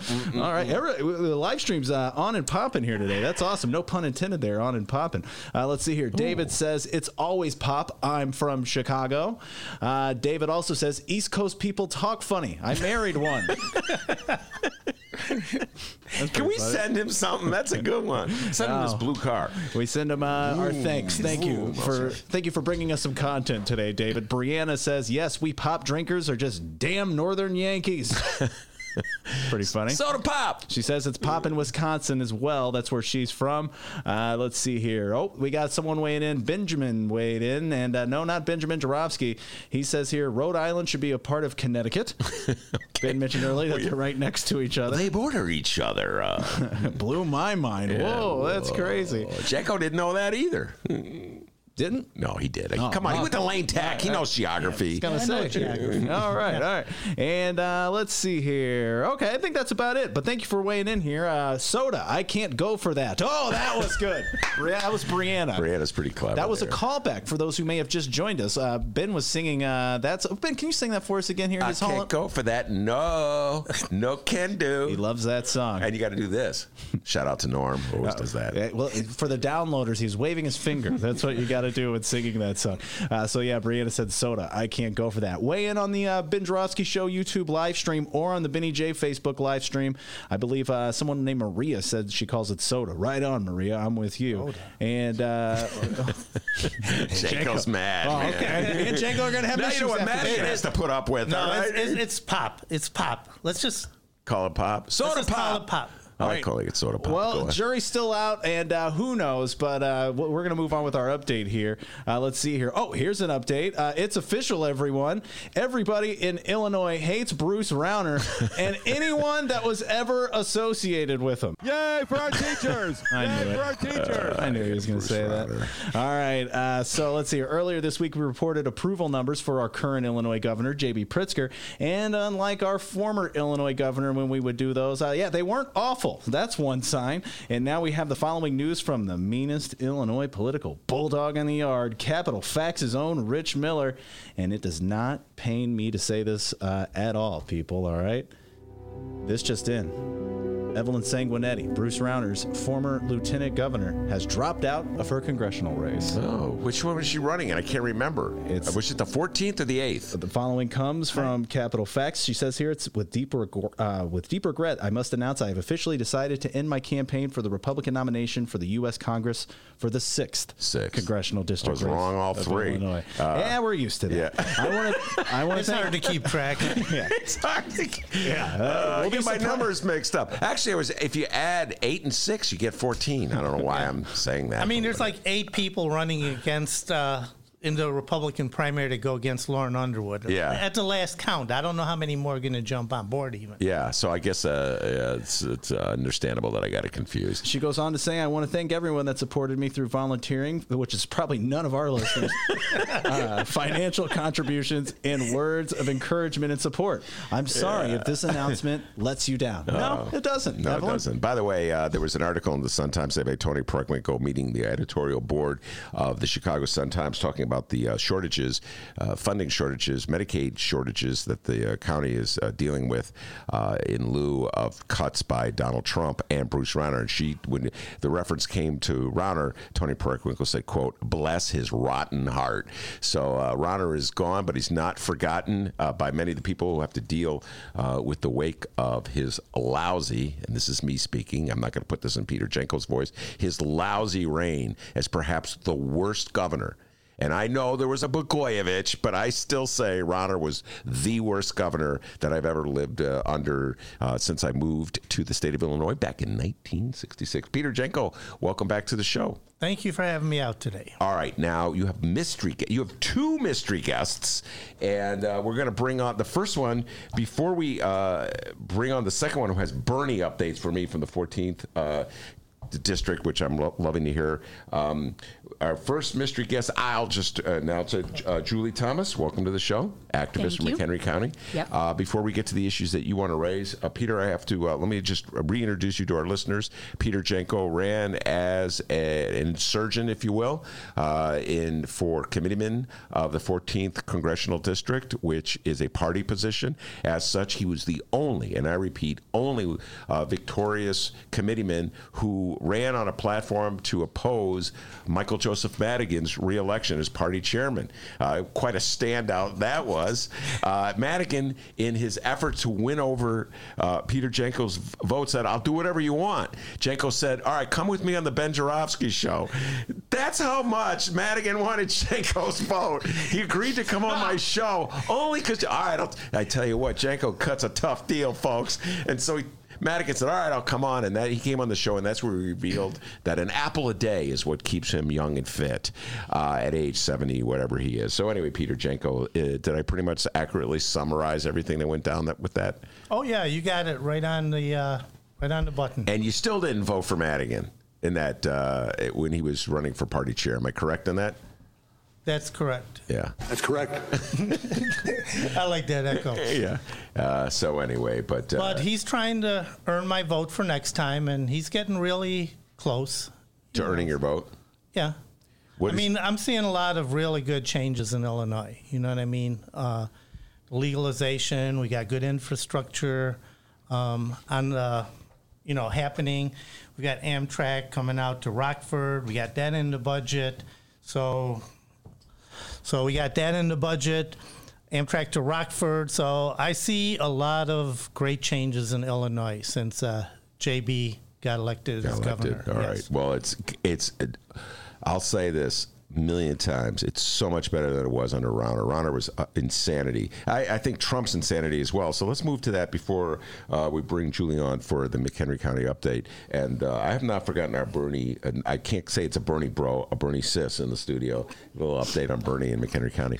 All right. We always talk about this, Peter, when you're in the studio. You're in a county that went for Trump. All right. And big time for Trump. I want to say high 50s, low 60s. I'm doing this off the top of my head. He was. He walked away with it. Yeah. So you're actually in a more difficult position than Alyssa Slotkin, who is the congresswoman from Southern Michigan that I alluded to earlier. She has supported an impeachment inquiry regarding Trump's dealings with Whistleblowergate in Ukraine. And as such, when she came home to her home district in Southern Michigan, she had some very contentious hearings with her constituents who love Trump very much and feel this is a coup. Their words, not mine. I don't believe it's anything remotely resembling a coup, but only somebody who really loves Trump a lot would say that. So what's sort of the temperature out in McHenry County? People feel as passionately for Trump there as they do in Southern Michigan? Yeah, I kind of believe so, and we found that out at working 2 county fairs, one at McHenry and one in Boone. And there's this narrative that's going around in progressive circles like, oh, well, we don't have to worry. The youth, the younger voters are all, oh, I'm all for socialism and all that stuff. That's not what we're seeing by us. We see millennials out there. They're Trump voters. They've been conditioned all their lives by their conservative parents. So this whole thought about, oh, well, we just have to wait for these old white guys to die off, I don't think that's going to work that way. In other words, the next generation is already going to Trump, at least out in the red areas, the youth. So what do you think the message that Democrats should have to confront the Trump support in your neck of the woods? I think what Democrats need to do is they start needing to focus on the issues of working families. I mean, student loan debt is a big deal, so that's one of the things I put on my platform, free community college. I'm selling it as an investment. A lot of people, conservatives, they say, oh, that's like another form of welfare. It's a handout and all that stuff. It really isn't. It's actually an investment in the economy. And depending on, which county, city that's funding it, the average seems to point to a 6-year payback on the tuition subsidies, because after that, they make more money, so they pay more in taxes. They spend more money, which goes into the sales taxes. They make more money. They can afford to buy homes. So we have to look at it as an investment, not a handout. Some people say, well, you know what? We have to means test that, and because we don't want to send rich kids to community college. I said, no, rich kids don't go to community college. So, I mean, it's a problem that doesn't And what exist. about health care? Is that a pressing issue? Healthcare is a huge issue. As a lot of you that know me know, is I also lead a group called Our Revolution Northern Illinois, which has been advocating for Medicare for all for quite a long time, probably before even Bernie put it in the public spotlight. So I had people ask me, say, well, Pete, you're running for state rep. What do you care about Medicare for all? It's a federal issue. And I says, no, it's a state issue. And I said, no, you're mistaken. Medicaid is a state issue. And I says, no, Medicare for all is a state issue, because if we had Medicare for all, Medicaid could go away. We have some like between, numbers are kind of fuzzy, but somewhere between 22 to 24% of our current state budget goes to Medicaid. And then there's all kinds of indirect stuff. So, I mean, we might be paying 30% of our state budget by the time you figure what we pay for pensions, our obligations. So imagine what that would do to Illinois' fiscal health if we had Medicare for all. Oh, absolutely. I'm 100%. The frustrating part about these debates, both fronts, Peter, the issue of college tuition and who should pay for it and how much our government should subsidize of it, and the whole issue of health care. This is Donald Trump. These are issues, as you correctly point out, that affect people in McHenry County, Trump country, affect people in the 8th Congressional District in Michigan. We'll be talking about that a lot today, or I've been also Trump country.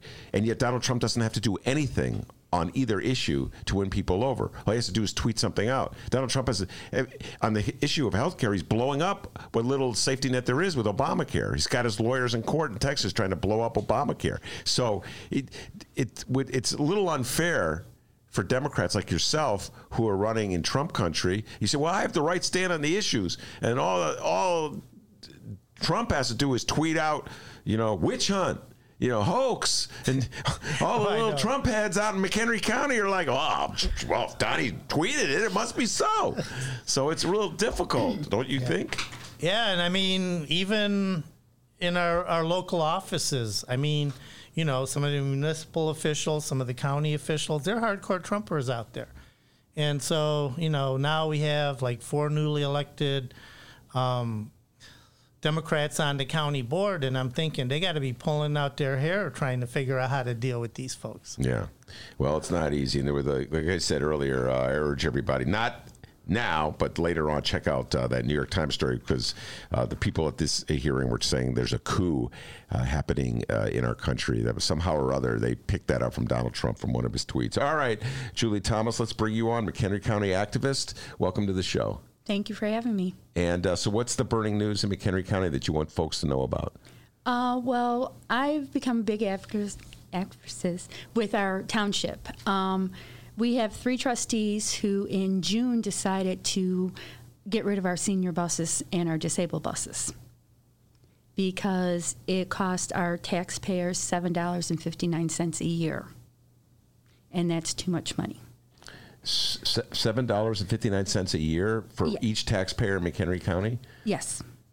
And that was so. If you do $7.59 a year times, let's say 100,000, that would be what would cover the cost of the service of our bus service. And to save $7.59, they're going to do away with the bus service. They actually voted in June to do away with it. Can I blame this on Donald Trump in any way? No. My Bernie Sanders supporter over there is saying no.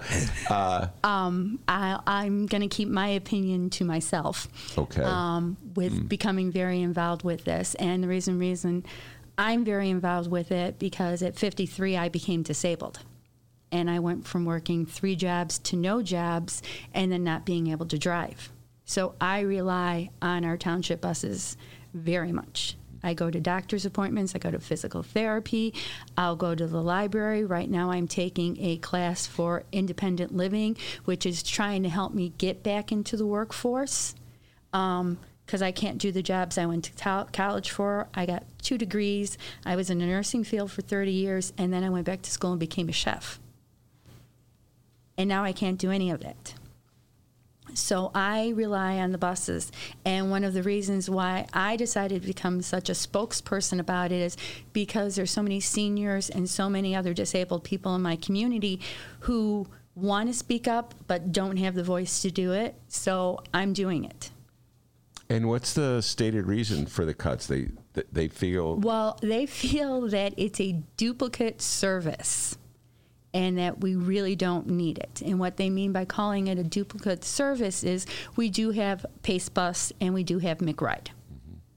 Both are good services, so I'm not going to knock them at all. But because they are so overrun with people riding the bus, not just senior citizens and disabled, they have people who take the bus every day to work and everywhere else they need to go, where it is very hard when you call for a Pace Bus, and they do recommend that you actually call 2 weeks in advance, which sometimes you don't know 2 weeks in advance. But they recommend that you call at least 2 weeks in advance. One incident, I had called, and I had asked to be picked up at my house at 10 o'clock in the morning, and then I had some running around town to do. They called me at 10 to let me know that hopefully they'd be there by 11. Mm-hmm. They picked me up in Wonder Lake at 11, but we went all the way out to Woodstock to pick up people before going back to McHenry, which from my house to McHenry is a 5-minute drive. So it took me over an hour to get where I needed to go. Where when you call the township bus, they only go within the township, and they are always true to time. When they come to your house, the one day it was raining really bad, they came to my door and met me, because sometimes you use a walker and sometimes you use a cane, and held an umbrella over my head so I could get to the bus. They do door-to-door service. Pace Bus can't do it. They're so busy, they're running behind schedule, all this stuff. So if you're not at the curb for your Pace Bus, you're pretty much out of luck, because they sit there, they beep the horn, they wait for you. And again, I understand, because they are such on a tight schedule and they're usually running behind. And so it's not like they're trying to do that to you on purpose. But the one time I had to take a Pace Bus home from the Crystal Lake train station, I had gotten off the train at 2 o'clock, but did not get to Wonder Lake till 5. So do you think there's any chance that the township, that McHenry Township, will this policy be reversed? They'll bring it back? Here's what we've been trying to do. There's a group of us who are trying to save our township, because now we're also fighting for our township, but we're fighting for the buses. So what we did, we had a vote for people we signed petitions, and then we came in and we had 300 people show up to vote to get our trustees to reconsider. And at that time, we also voted to put on our March ballot to have this as an advisory suggestion for them to put our buses back in service. So when we had this special meeting, we had 300 people show up. We had 274 vote in favor of keeping our buses, and 2 that were against keeping our buses, or getting rid of the buses. From there, we kept it going petition-wise. The next county, or the next township meeting, they voted, and of course the 3 gentlemen who don't want the township to continue kept to their guns and refused to put the buses back on. Our buses were supposed to be ending on November 30th of this year. The next town meeting, a special town meeting that they called, was to, as the buses end November 30th, they wanted to take all the funding out of the buses and move it so that the buses couldn't continue any way whatsoever. And they voted, and of course that passed, but they needed to publish it for 30 days, then have another township meeting, and it was going to take a while. Well, in the meantime, we did another petition vote, and we got our petitions all signed and everything, and then we came in and had another special meeting, and 247 people voted in favor of being able to move the money for the buses into a special fund so that our buses would actually stay through March when it's on the ballot. I see. So March, it'll be a showdown ballot referendum on this issue. And I got to think, Peter, that maybe I'm wrong here, so you help me out. You know McHenry County better than I do, that most people in McHenry County would want this service to continue. Oh, that's for sure. And, yeah, I mean, I've attended some of these meetings. I've talked to people. And so I've gotten involved. And so what I'm going to be doing, what I hope you will help us with, is in the future, we're going to get more people talking about this issue, because if it can happen in our county or in our township, it can happen anywhere. Mm-hmm. And I don't know. I'm going to look into it as far as if there's some state help, some intervention, maybe special grants or something.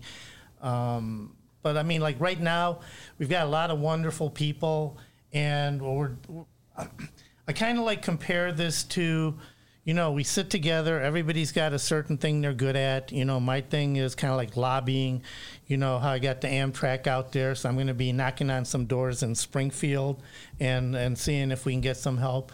And then we have people like Julie, who are great spokesmen. We have a couple other people ready to go and jump in on this, but we're going to fix it.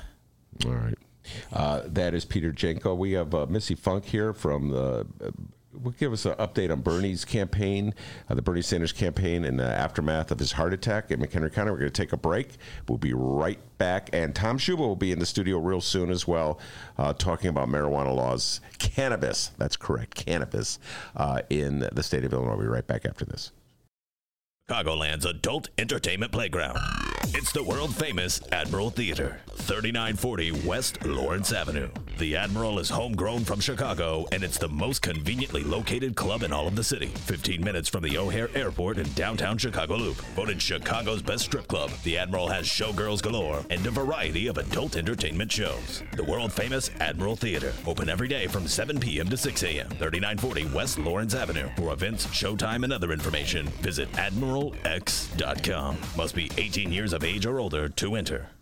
Today's Ben Joravsky Show was brought to you in part by Green Element Resale. They're located at 6241 North Broadway in Chicago, and people, they're amazing. Mondays through Saturdays, 11 a.m. until 7 p.m. Sundays, 12 until 7 p.m. And you can find more information about them at greenelementresale.com. They're located off Broadway, right between Devon and Granville. So if you're ever in, stop by, tell them thank you, because they support the Ben Joravsky Show. I'm looking at Green Element Resale right now. There's several pictures posted on greenelementresale.com. I'm searching here. I'm going to click on a picture and tell everybody what I see. Better get it while it's there. Let me look here. We have picture frames. There's picture frames at Green Element Resale. Do you need are you listening right now and you need a picture frame? You better go get it. Who knows how long it'll be there, especially after this spot, all right? Oh, that's an oscillating fan. Who needs an oscillating fan? Do you? If you're listening, you better go to Green Element Resale right now and get that oscillating fan. I mean, summer's over, but hey, you never know when you need an oscillating fan. A snare drum. There's a snare drum at greenelementresale.com. Ben, what's so funny? I could use a snare drum right now. You too. Because I want to sing, play it while I'm singing Hall & Oates. We have a lot in common, because I need a snare drum too. That's crazy. But there's only one, so it's going to be a squabble over who's going to get that snare drum. So either go to Green Element Resale and get that snare drum, or go to Green Element Resale and watch the squabble happen. Oh, there's a mirror. Guys, there's so much going on at greenelementresale.com. You should visit it, 6241 North Broadway in Chicago. Find more information at greenelementresale.com. Welcome back to the Ben Joravsky Show, live from the Chicago Sun-Times. You know who else wants that snare drum? Tom Schuba wants that snare drum. He's going to be our next guest, the reefer writer for the Chicago Sun-Times. He goes, man, I need a snare drum. Good God, you never know when you need a snare drum. But before we bring Tom Schuba on, I want to talk to Missy Funk, Peter Janko, one of his allies out in McHenry County. Missy, welcome to the show. Hi. Thanks for being here. I know you're a big Bernie Sanders supporter, and we've talking a lot about Bernie Sanders in the last week. In the aftermath of having a heart attack, what his supporters are thinking, what his supporters are going to do, are they going to stay with Bernie? you have any questions about his health? I know he was not at the town hall last night. He was unable to participate in that, but he says he will be at the debate, which is next Tuesday. So what's your just general thoughts, start off that, Ms. I know you're a big Bernie Sanders supporter out of McHenry County. What's your general thoughts about the state of the Bernie Sanders campaign? I think a lot of the middle class can understand what's happening with healthcare in general, and a lot of people have had that procedure, and they know they're good to go after that. It wasn't a quadruple bypass surgery, which would have kind of incapacitated him. So I think he's fine. I think a lot of people think he's fine. And yeah, we're going to keep going. And so talk about what it is about Bernie Sanders that resonates in McHenry County. This has been a debate that we've been having on my show forever, it seems like.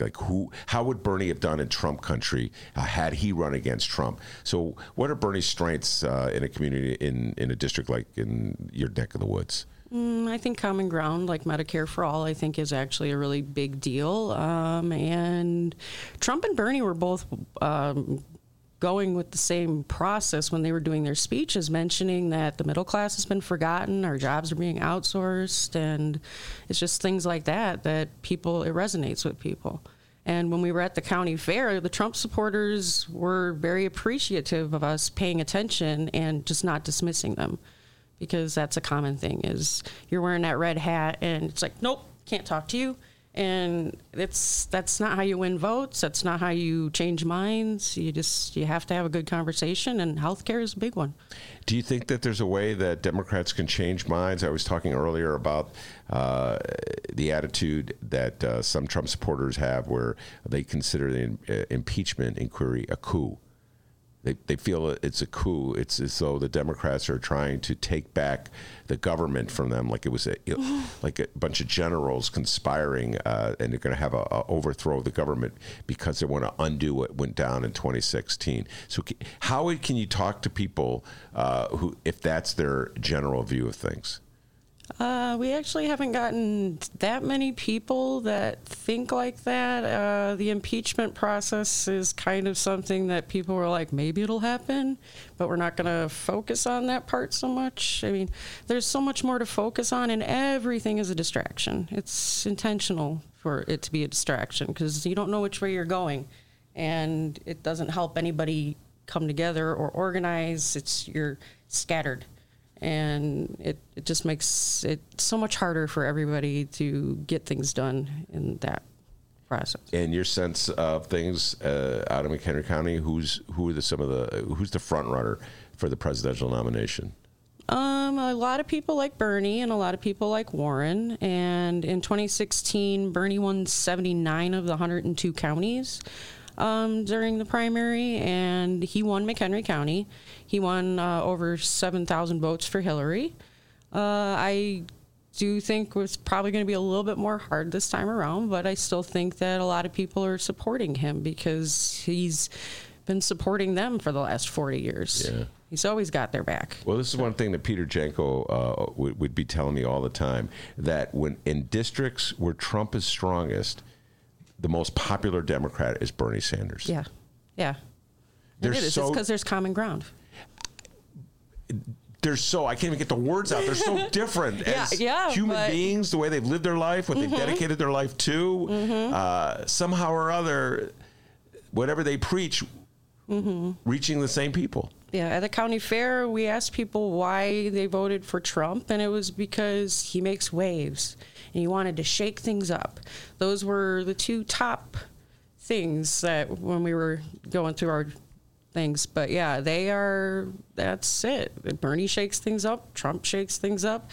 One didn't shake it up a good way, and hopefully, if we can get Bernie over that finish line, we can, healthcare and some, help people with college debt, because most people can't buy houses at all. There's a whole generation being skipped because of that. Mm-hmm. No houses, no kids, no anything. You're just pretty much surviving. Is there any part of you, Missy, any little portion, any little piece that you hear Donald Trump talking, you go, yeah, I like what he's saying right now. That speaks to me. No, but I actually warned everybody in 2015 and 2016. I'm like, you have to listen to what he is saying at these speeches, because he's saying your families were forgotten. you don't have health care. Like, they were populist things, and Bernie and him were saying the same things, minus, hate versus love on that. But, I mean, they were very similar, and people need jobs. We need to figure out how to get everybody employed again with quality jobs, not just Walmarts. All right, I just want to point out whatever Donald Trump may have said about health care, as we speak, his lawyers are in court trying to undo Obamacare. And I'm no huge fan of Obamacare, but it's all a lot of people have, and Trump's trying to undo it. Can I say something about the Obamacare? Yes. I would not have insurance if it wasn't for Obamacare, because when I got sick and I did finally get my disability, my little bit of money that I get on disability is too much money to get state insurance. So I pay for Obamacare until next June, when Medicare will actually kick in. Yeah, that's a testimony. And if Trump gets his way, they'll snatch it away from you. Yeah, and I see 10 doctors a month. And I don't know how I would be paying for everything I'm going through if it wasn't for the Obamacare. And yes, I pay a premium every month on my Obamacare. No, this is my message I would like to give to Trump voters. I understand that you guys have a general sense that the system is corrupt. I have that same sense. Been writing about it for years and years and years in the city of Chicago. Janko knows that. I share that system, that notion that many politicians are hypocrites. They say one thing, they do something else. We were just talking about that today in terms of the top cop in the city of Chicago. It's on the front page of the Sun-Times. So I understand all that. But it's one thing to say, oh, the system sucks. I'm going to vote for a guy who's just raising his middle finger at the system, and he's taking away your health care. So there's consequences. That's what I'm saying, Missy Funk. Yeah, there's definitely consequences. And our township is actually a good example of that, too, because very few people showed up to vote during those elections. Less than 20% of the population showed up, and they get to make the decision for everything in that township now. So it is. Voting matters, and not voting matters. All right, very good. That's Missy Funk, Julie Thomas, thank you so much, and Peter Janko, 14th Congressional Committeeman. We have Tom Schuba on deck. We're going to bring him on when we return. The secret to being a good debater is devotion to the truth. Not winning the argument, but telling the truth, and I think that's what I've heard from voters. And if you can't do that, fake it. Or that. Fake it till you make it. There is. Listen, I mean, President Clinton got the kid from Hope, and his story was relatable to where people were living their lives. President Obama was about the audacity of hope and what his candidacy embodied and what it meant for them in the country. And it is very important to relate to people and be relatable, where they can understand what is in here. They're going to pull the hood up, and we've seen it, all of us who've been helping candidates or run ourselves. People are going to, the voters that are watching tonight and thinking about becoming Democrats in this upcoming election, they're going to see what moves this. Not just the ideas, but what motivates that idea. Not just what that policy is to that problem, but why do you want to care about that? Why did you put that at the top of the list? Attention Chicago innovators and creators, 2019 Chicago Ideas Week is coming soon. October 12th through the 17th, this annual Ideas Festival is back, and it's the largest, most affordable Ideas Festival of its kind. They bring in hundreds of thought leaders from around the globe and some local to share ideas and spark action all across Chicago. To get a better idea of what to expect, here's a bit of audio from last year's Chicago Ideas Week with special guest and Chicago comedian Cameron Esposito. Everything that I have ever tried to do has had two motivations. One is I really do believe in trying to create social change, and then the other one is I'm scared and alone too, so I would like for you to join me. You know, every job that I have, I try to make sure to hold the door open. That's like my motto for like if I get through, you're coming with me, and I believe in that wholeheartedly, and especially if I have more privilege than you, like I'm holding the door open for you even wider. October 12th through the 17th, it's 2019 Chicago Ideas Week.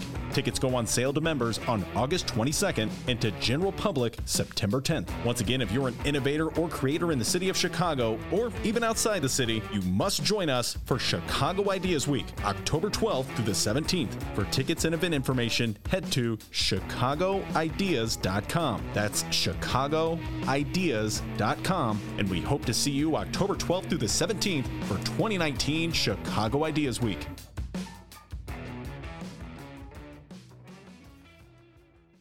Welcome back to the Ben Joravsky Show, live from the Chicago Sun-Times. Tom Schuba is in the studio. A lot of people, when they're little kids, they go, what am I going to do when I grow up? Like when Dennis was a little kid in Alton, he says, I want to be a firefighter.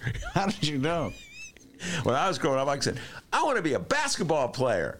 When Tom Schuba was growing up, he goes, I want to cover reefer of the Sun-Times. Those were his exact words. He was 8 years old. He said, Dad, I want to cover reefer for the Chicago Sun-Times. And his dad said, son, if you follow your dreams, you can do it. And now he's doing it, man. Don't leave, Tom. Do not leave. Anyway, welcome to the show, Tom Schuba. Hey, Ben, how you doing? The funny thing is I always did want to be a reporter, but we were a Tribune family, so I always wanted to write for the Tribune. My mouth just fell. You were a Tribune family? Well, you're young, so the Tribune wasn't the Tribune. I don't know if that makes any sense. My dad worked for the Tribune briefly when the Tribune was the Tribune a couple of years ago, selling ads. I did not know that. Yeah. I'm learning things. Yeah, when the new regime came in, he got pushed out with a lot of the other folks. So, in other words, every day there was a Tribune in your house, and that was the newspaper you grew up reading. And I read it, and I memorized every sports stat, and we were a newspaper family. So we had newspapers, but we also had magazines. Well, you're let me ask you this. You're a person of the millennial persuasion. You're a younger human being.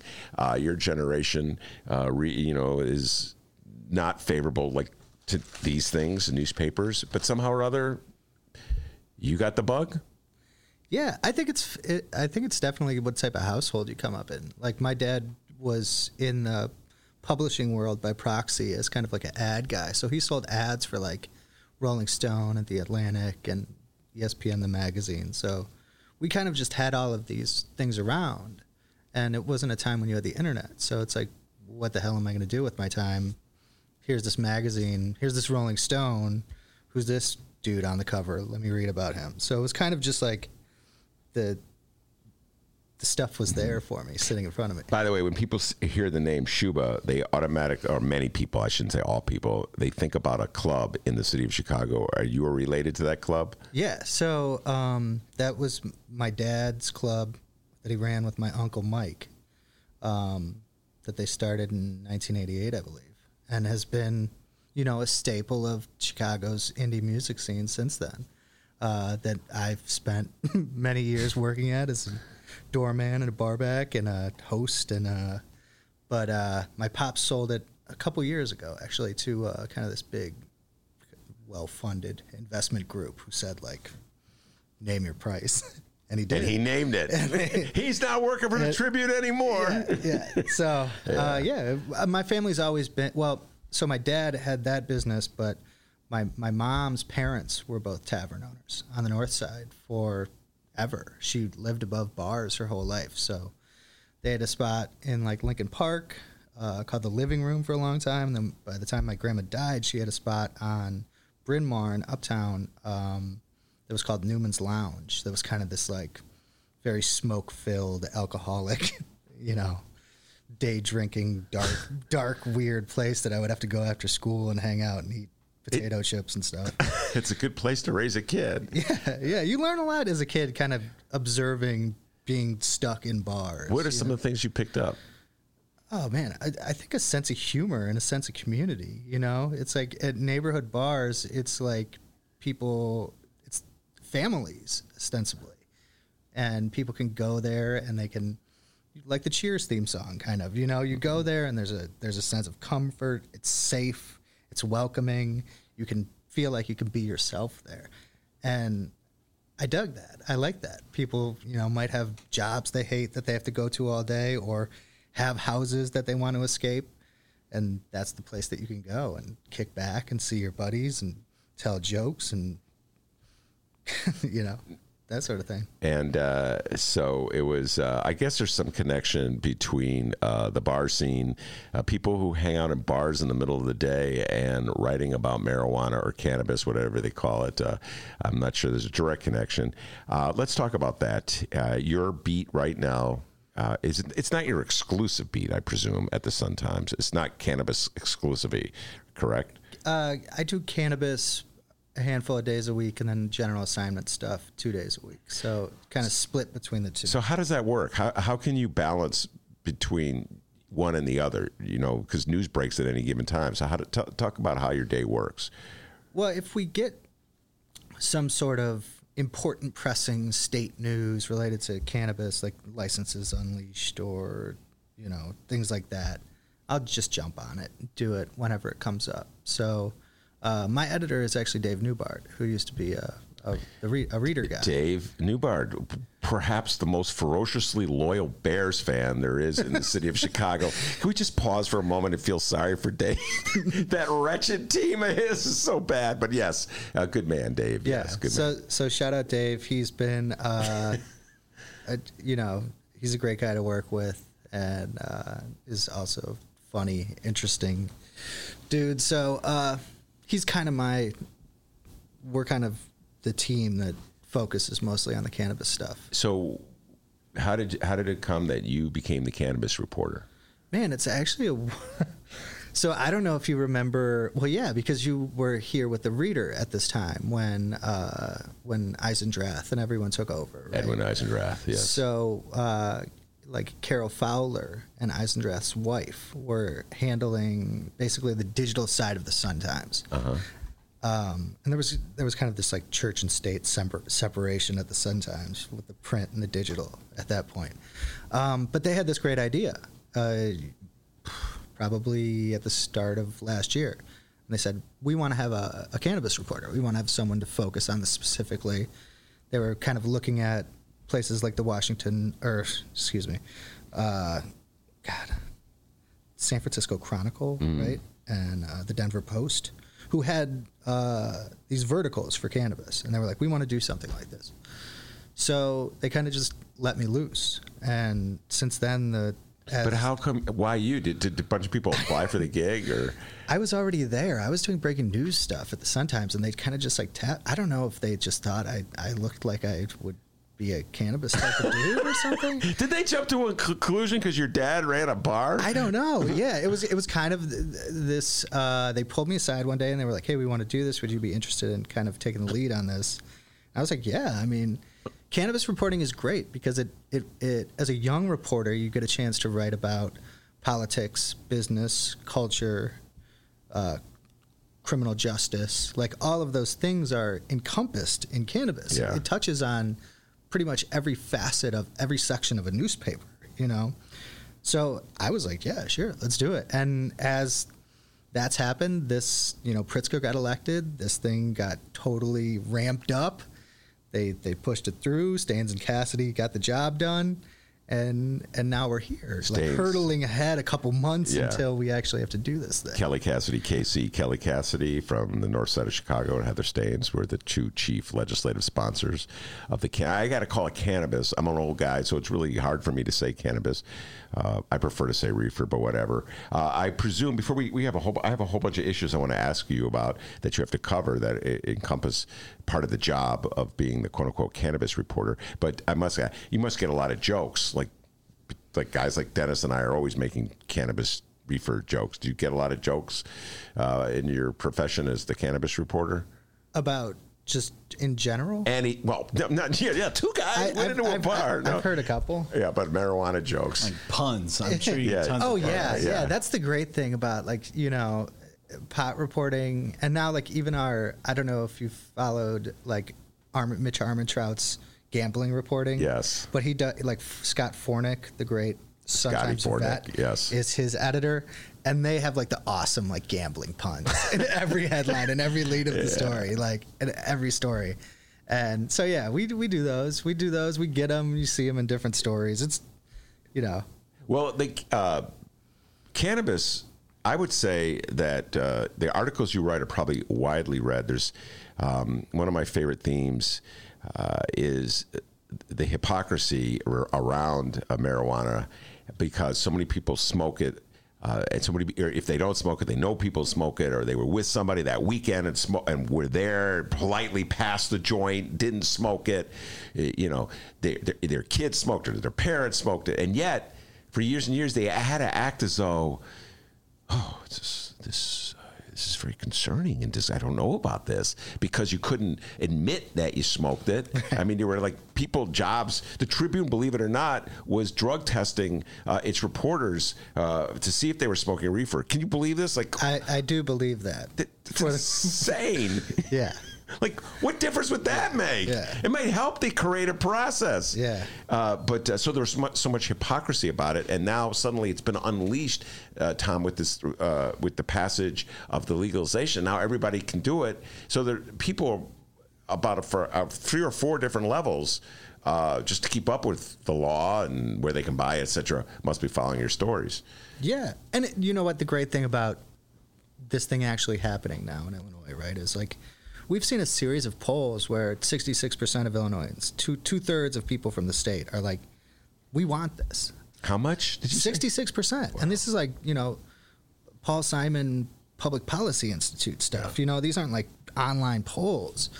So this is just a form of direct democracy, which is important right now, that like, especially in the cannabis conversation, because we have this whole federal holdup around it, despite the fact that most people in the country want marijuana legalized, right? And want to have access to this drug, whether for medical or recreational purposes.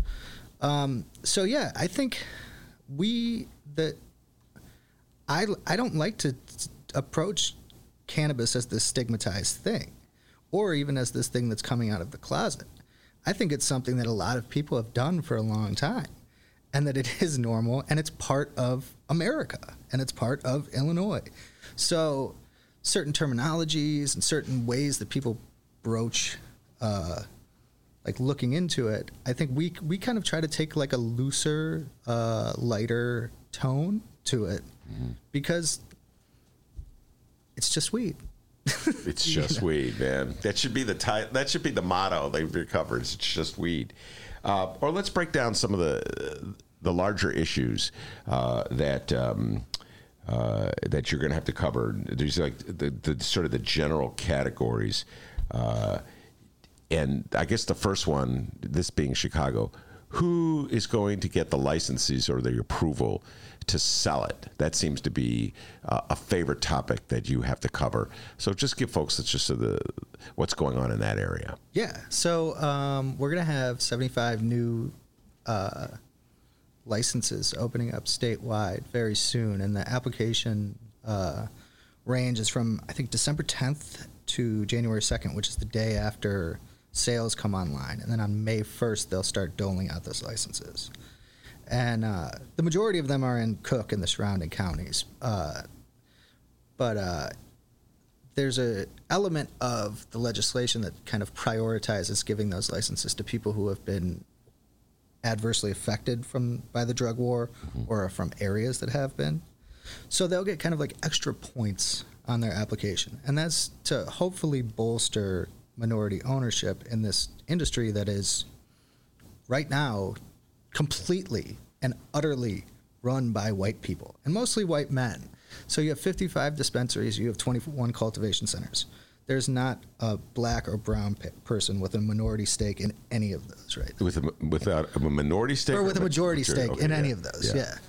So it's I think that's kind of the key goal. And then what's going to happen within Chicago, I went to the first hearing that they had this week, public hearing at Malcolm X College, which was about licensing and was about this specific issue. And the mayor's office seems very committed to kind of that social equity aim to get these licenses into the hands of these people who haven't been able to participate in the industry so far. Yeah. So and that's painfully ironic.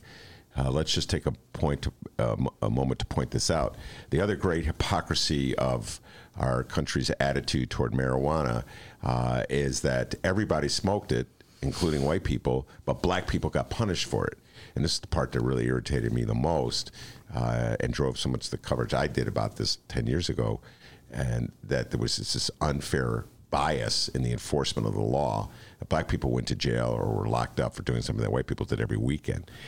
That extends to today in the city of Chicago. I don't know if it was Mark Brown or if it was Novak last year who did a report about, like, pot's been decriminalized, but the number of tickets is disproportionately going to black Still and brown going people. that way. Yeah. So it's like enforcement is still turned that way. And so the scary thing, though, about the potential for like how law enforcement is going to approach legalization is like there's two aspects to it, right? Like the first is cannabis arrests are still huge across the state, you know. There's still a lot of them, and it's still an important, driver of revenue for the state through the criminal justice system. So there's that aspect of it, and then there's what are cops going to do now? What are they going to focus their time on now if they're not focused on marijuana enforcement? What's the next thing that's going to fill that void?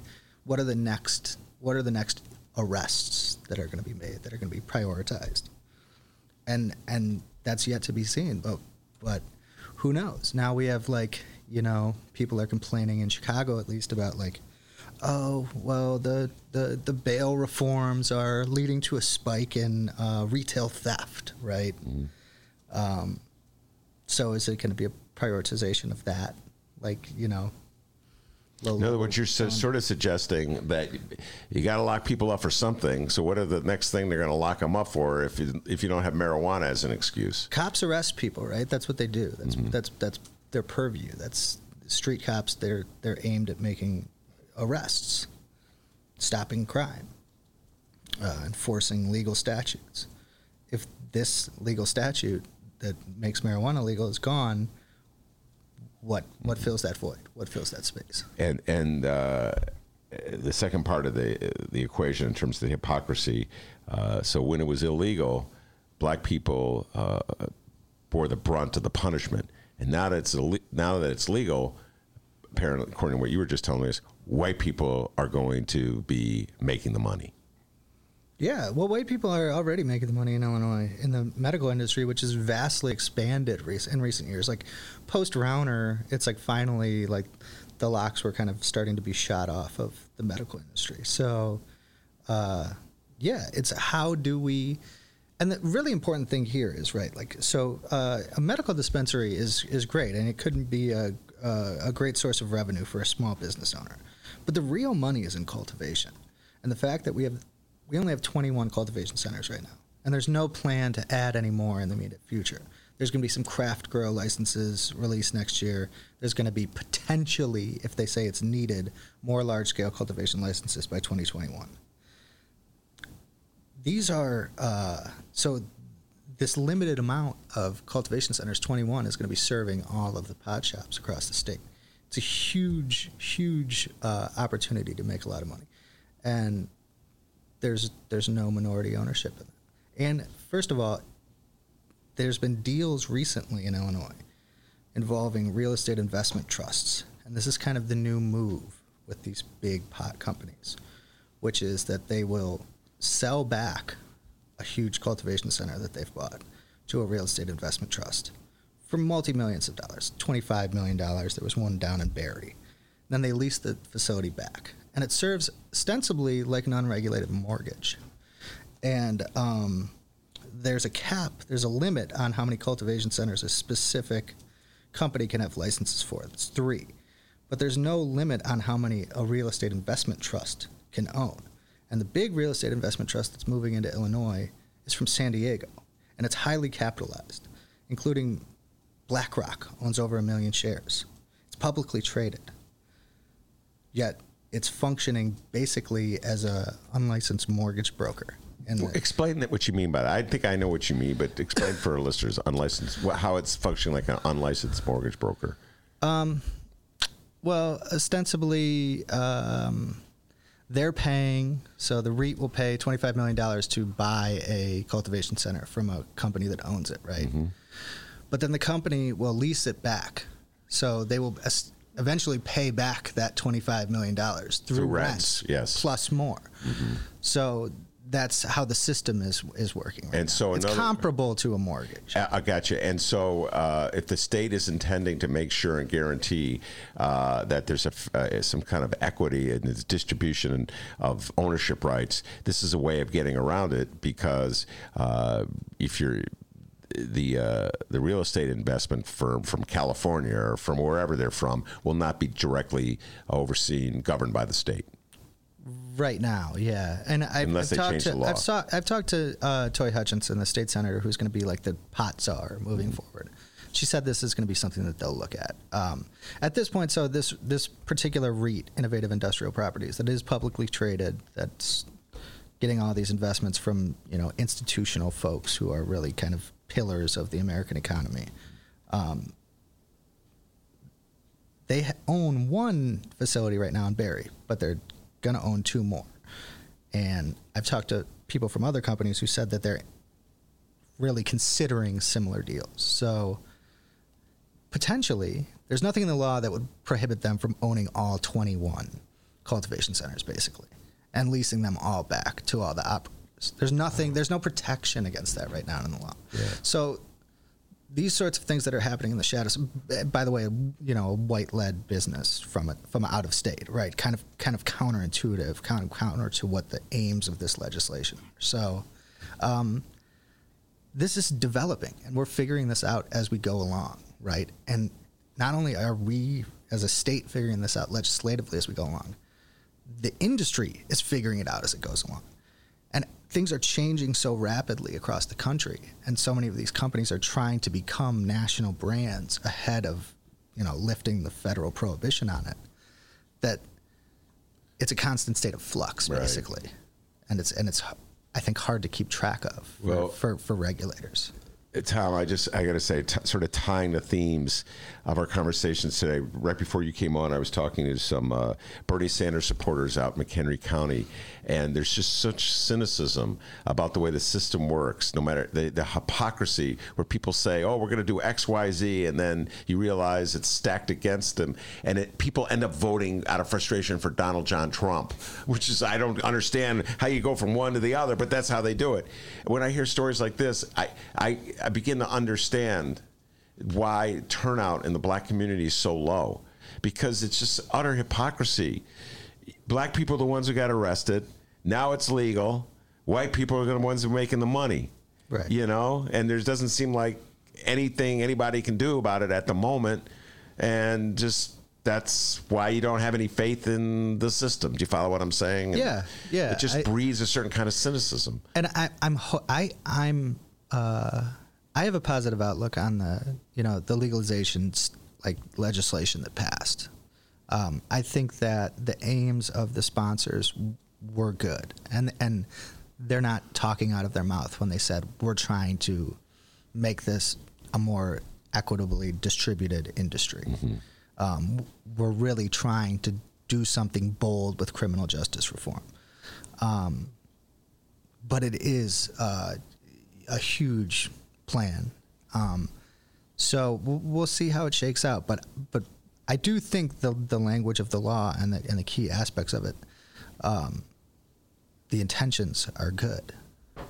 I agree with you. And I also say this, my shout out to Kelly Cassidy. I've had her on this show so many times through the whole phase of this thing from way back when she was pretty much one of the few people who was supporting the legalization of reefer. And so I think we absolutely positively had to legalize marijuana, and it was going to happen sooner or later. It's the details, as always, is the ones that you have to stay on top of, and that's what you're doing with your beat. Yeah, but let's not forget about what happened with Kelly Cassidy's spouse soon after the passage of this legislation, right? Candace Gingrich? Yeah, who is Newt Gingrich's sister, correct? That is correct. Newt Gingrich's sibling. She took a job with Revolution Global, which is an Illinois-based company that's a multi-state cannabis operator. She kind of, it was this very old school Illinois move, kind of. So it's like that. I think that gave pause to some folks of what's going on here? As Kelly is the champion of this thing and this righteous crusader for it, which she has been, really. Yeah. And that was, I think that kind of just people were like, whoa. And that is also part of your job, to watch all these connections that exist. typical Chicago politics and state politics, etc. We're going to take a break. We come back. We're going to get to a couple other big issues on this front. Number one, how much money does it raise? That's a lot of expectation on that front. It's something that Tom has to report on. And then we're going to ask him on a little lighter note his 3 favorite stoner movies. So we'll be dealing that when we return. And I plan on focusing on our common issues, our common hopes and desires, and in that way unifying our country, winning this election, and turning the page for America. And now, President Trump, you can go back to watching Fox News. Attention Chicago innovators and creators, 2019 Chicago Ideas Week is coming soon. October 12th through the 17th, this annual Ideas Festival is back, and it's the largest, most affordable Ideas Festival of its kind. They bring in hundreds of thought leaders from around the globe and some local to share ideas and spark action all across Chicago. To get a better idea of what to expect, here's a bit of audio from last year's Chicago Ideas Week with special guest and Chicago comedian Cameron Esposito. Everything that I have ever tried to do has had 2 motivations. One is I really do believe in trying to create social change, and then the other one is I'm scared and alone too, so I would like for you to join me. You know, every job that I have, I try to make sure to hold the door open. That's like my motto for like if I get through, you're coming with me, and I believe in that wholeheartedly, and especially if I have more privilege than you, like I'm holding the door open for you even wider. October 12th through the 17th, it's 2019 Chicago Ideas Week. Tickets go on sale to members on August 22nd and to general public September 10th. Once again, if you're an innovator or creator in the city of Chicago or even outside the city, you must join us for Chicago Ideas Week, October 12th through the 17th. For tickets and event information, head to chicagoideas.com. That's chicagoideas.com, and we hope to see you October 12th through the 17th for 2019 Chicago Ideas Week.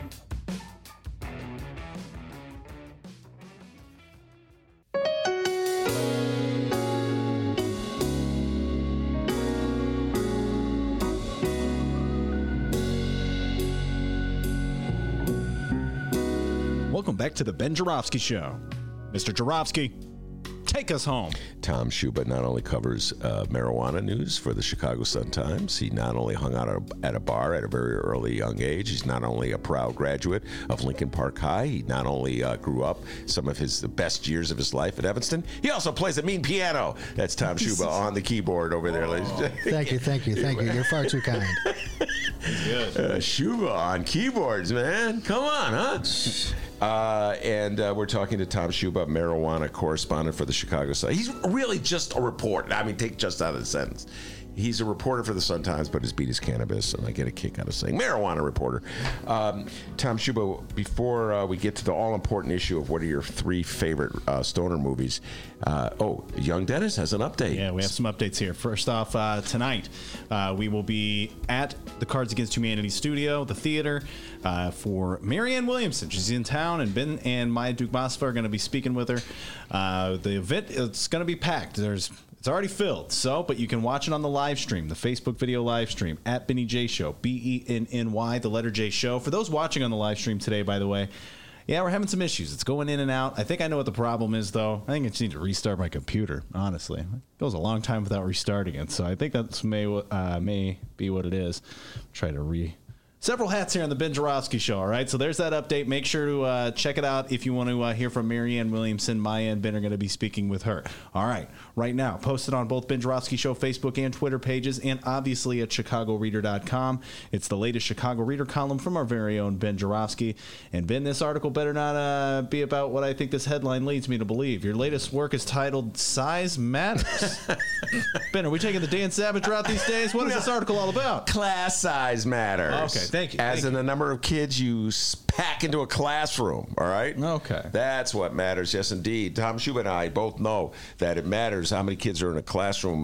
When Tom was growing up in Evanston, they didn't just throw 40 kids in a classroom in Evanston and say, oh, hey, teachers, sink or swim. When I went to Nichols Junior High, the greatest junior high in the world, they didn't say, oh, hey, teacher, we're going to put 45 kids in there. If you don't like it, shut up.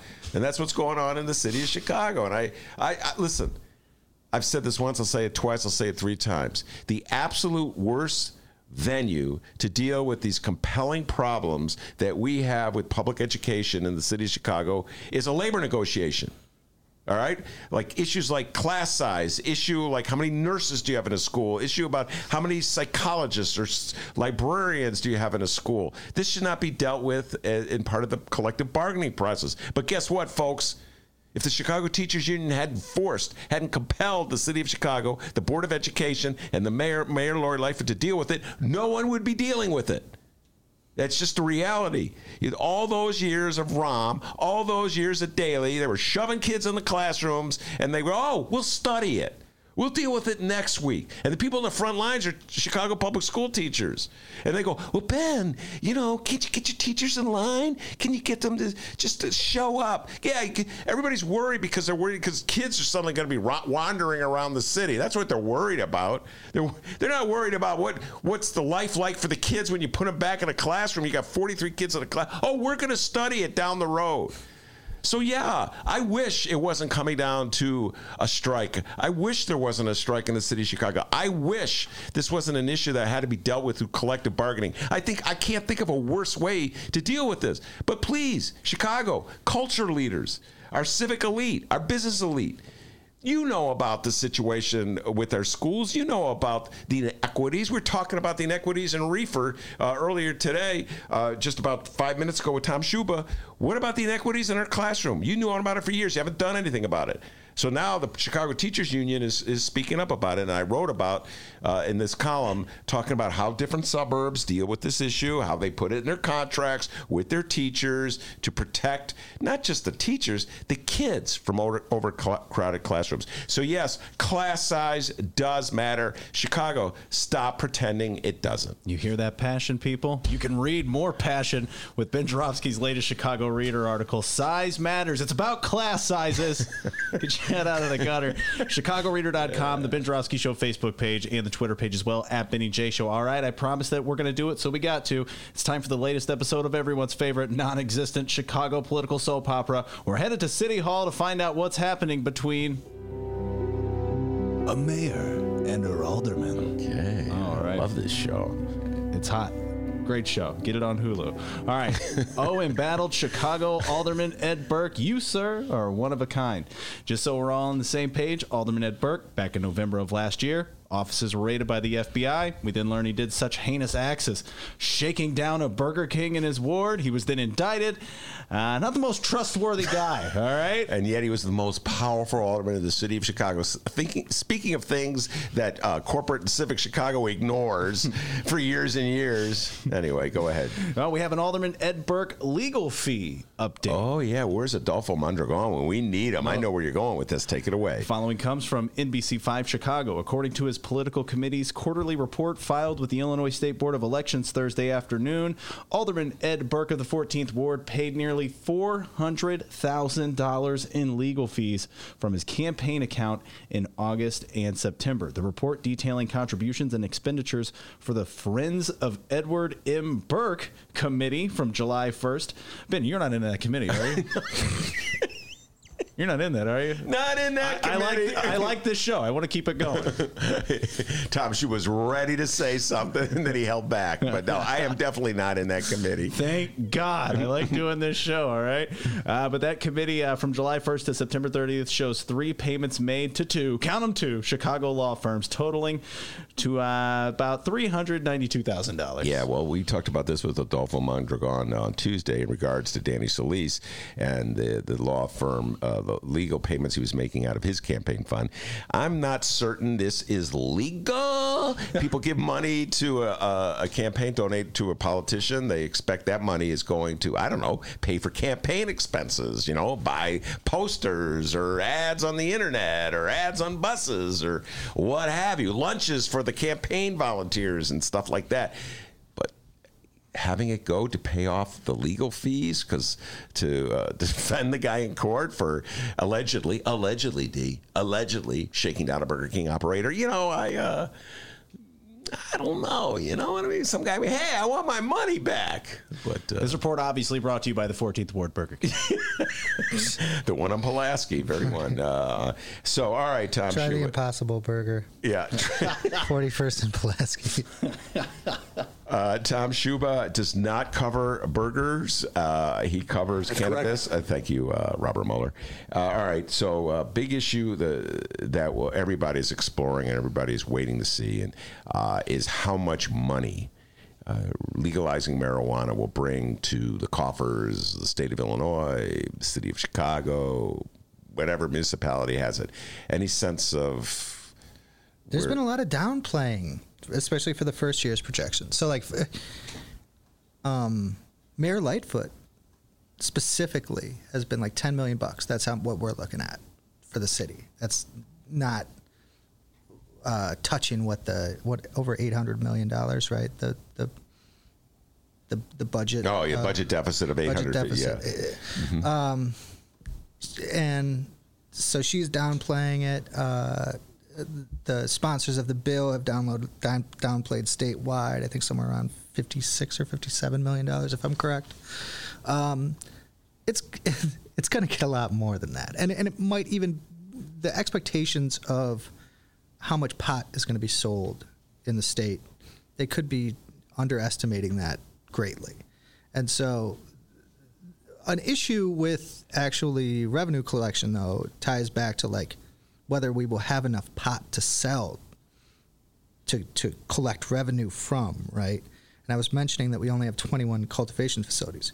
Well, only 7 of them have been licensed so far to grow recreational marijuana. And it takes about 3 to 4 months to grow a batch of pot, right? So we're pushing up against this January 1st start date. And we've seen vast supply shortages in different places. Canada had a specifically bad experience. And I think the lawmakers who sponsored the bill are kind of taking this wait-and-see approach to it. Even though Staines did say to me one day, I was asking her after this pot conference about first-day sales and what she recommended for people to do. And she was like, I recommend people go the second day because there's going to be terrible lines and it's going to be like, this is the sponsor of the bill who was like, you're legalizing this drug on this day. What should you tell people to do? Like, don't go. Don't go. Yeah. Stay away from the stores the day after Thanksgiving. Yeah. So I think revenue once and it's also unclear how many stores are going to be open in time, right? Because we have 55 medical dispensaries, so those will all become dual use. So they'll have medical and recreational pot for sale. And they're all then allowed to get an additional license to sell recreational pot in another location. There's some regulatory issues that have arisen that might prevent some from opening. Some might be in places where municipalities have banned the sale of it. Everything's kind of still coming together. So like how much pot is going to be available and how many places there are going to be open to buy it are going to dictate how much is going to be sold, which is going to dictate how much revenue is ultimately collected. But I think once the system, the infrastructure is put into place, it should be, it's not going to solve all of the problems that our state and local governments have created over the past decades. Yeah.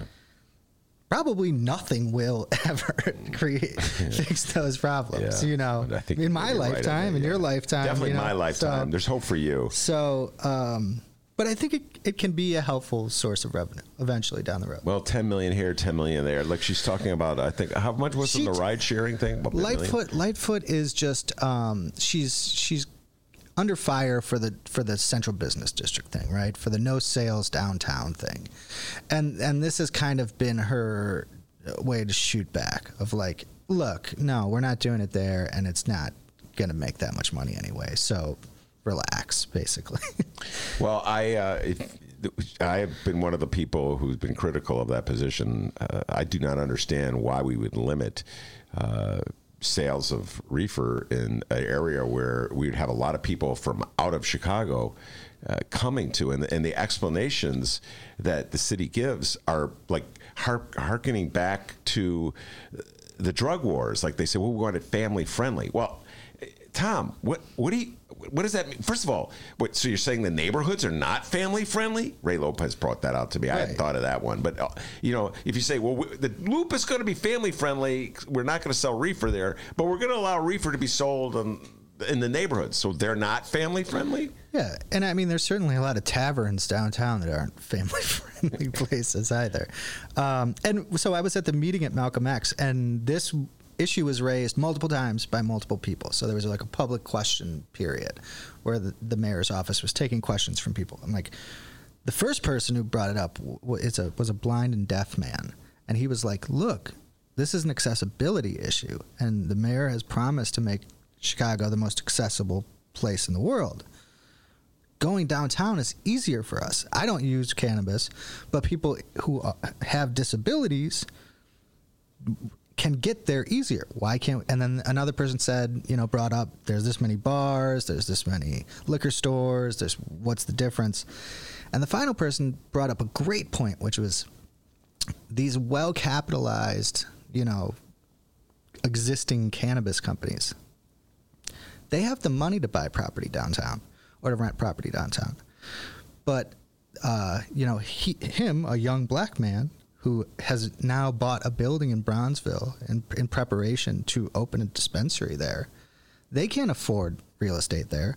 So what's going to happen if you ban it there? The well-capitalized companies are going to go to Bronzeville, and they're going to push out the small business guy who couldn't afford to be downtown to begin with. So there was a lot of good points raised, the scope of reasons why people are kind of pushing back against this thing. And we'll see what happens within city council with it. But it was definitely interesting to see that come up repeatedly during the meeting. No, it is a very illogical position to take. All right, Tom Schuba, the wait is over. We want to hear your 3 all-time favorite stoner movies. As the cannabis correspondent for the Chicago Sun-Times, I believe this was one of the first questions the editors asked you when they were at that job. All right, kid. Yeah, you want to be the cannabis reporter? What are your 3 favorite reefer movies? So we do it from 3, 2, 1. Your third, your second, your first. Nice. Oh, come on. Look at this radio brain you got going here, man. You're the game, all right? You're good.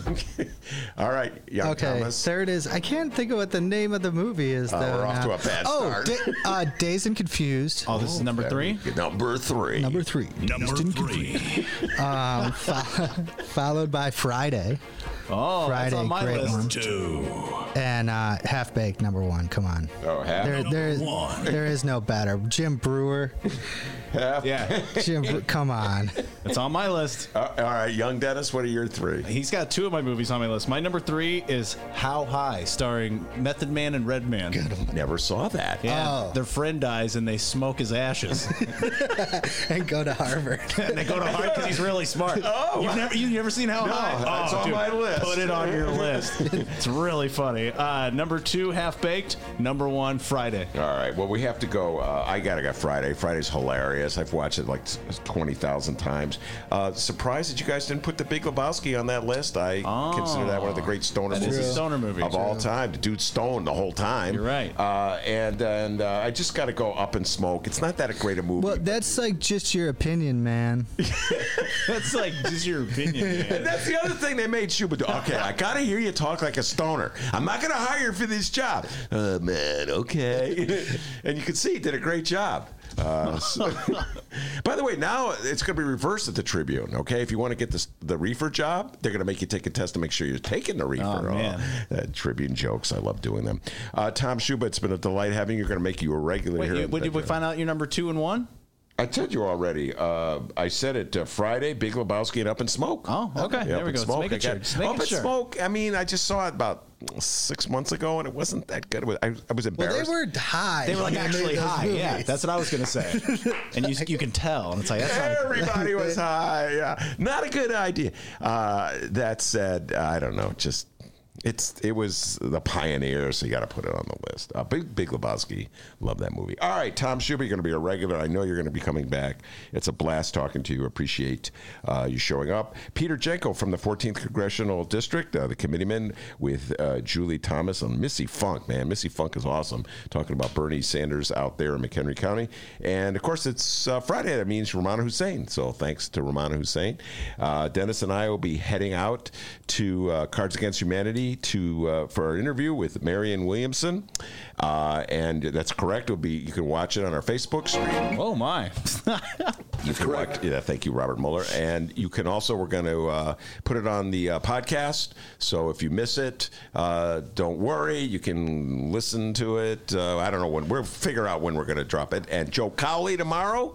We're really proud of that. Joe Cowley, the Bulls beat writer, will be talking. We're going to post the Fran Spielman show. So a lot of stuff coming on our the Ben Joravsky podcast. Anyway, good job, Dr. D. Give yourself a raise. Take it out of petty cash. See you on Tuesday, everybody. And remember, you can download previous Ben Joravsky shows and Benny J bonus interviews at both Chicago Sun-Times and Chicago Reader websites, chicago.suntimes.com, chicagoreader.com, and wherever else you download podcasts. Hey, downloaders, you know we live stream this show, right? It's true. And it usually works 100% of the time. Today, not so much. But hey, you never know. It's an adventure.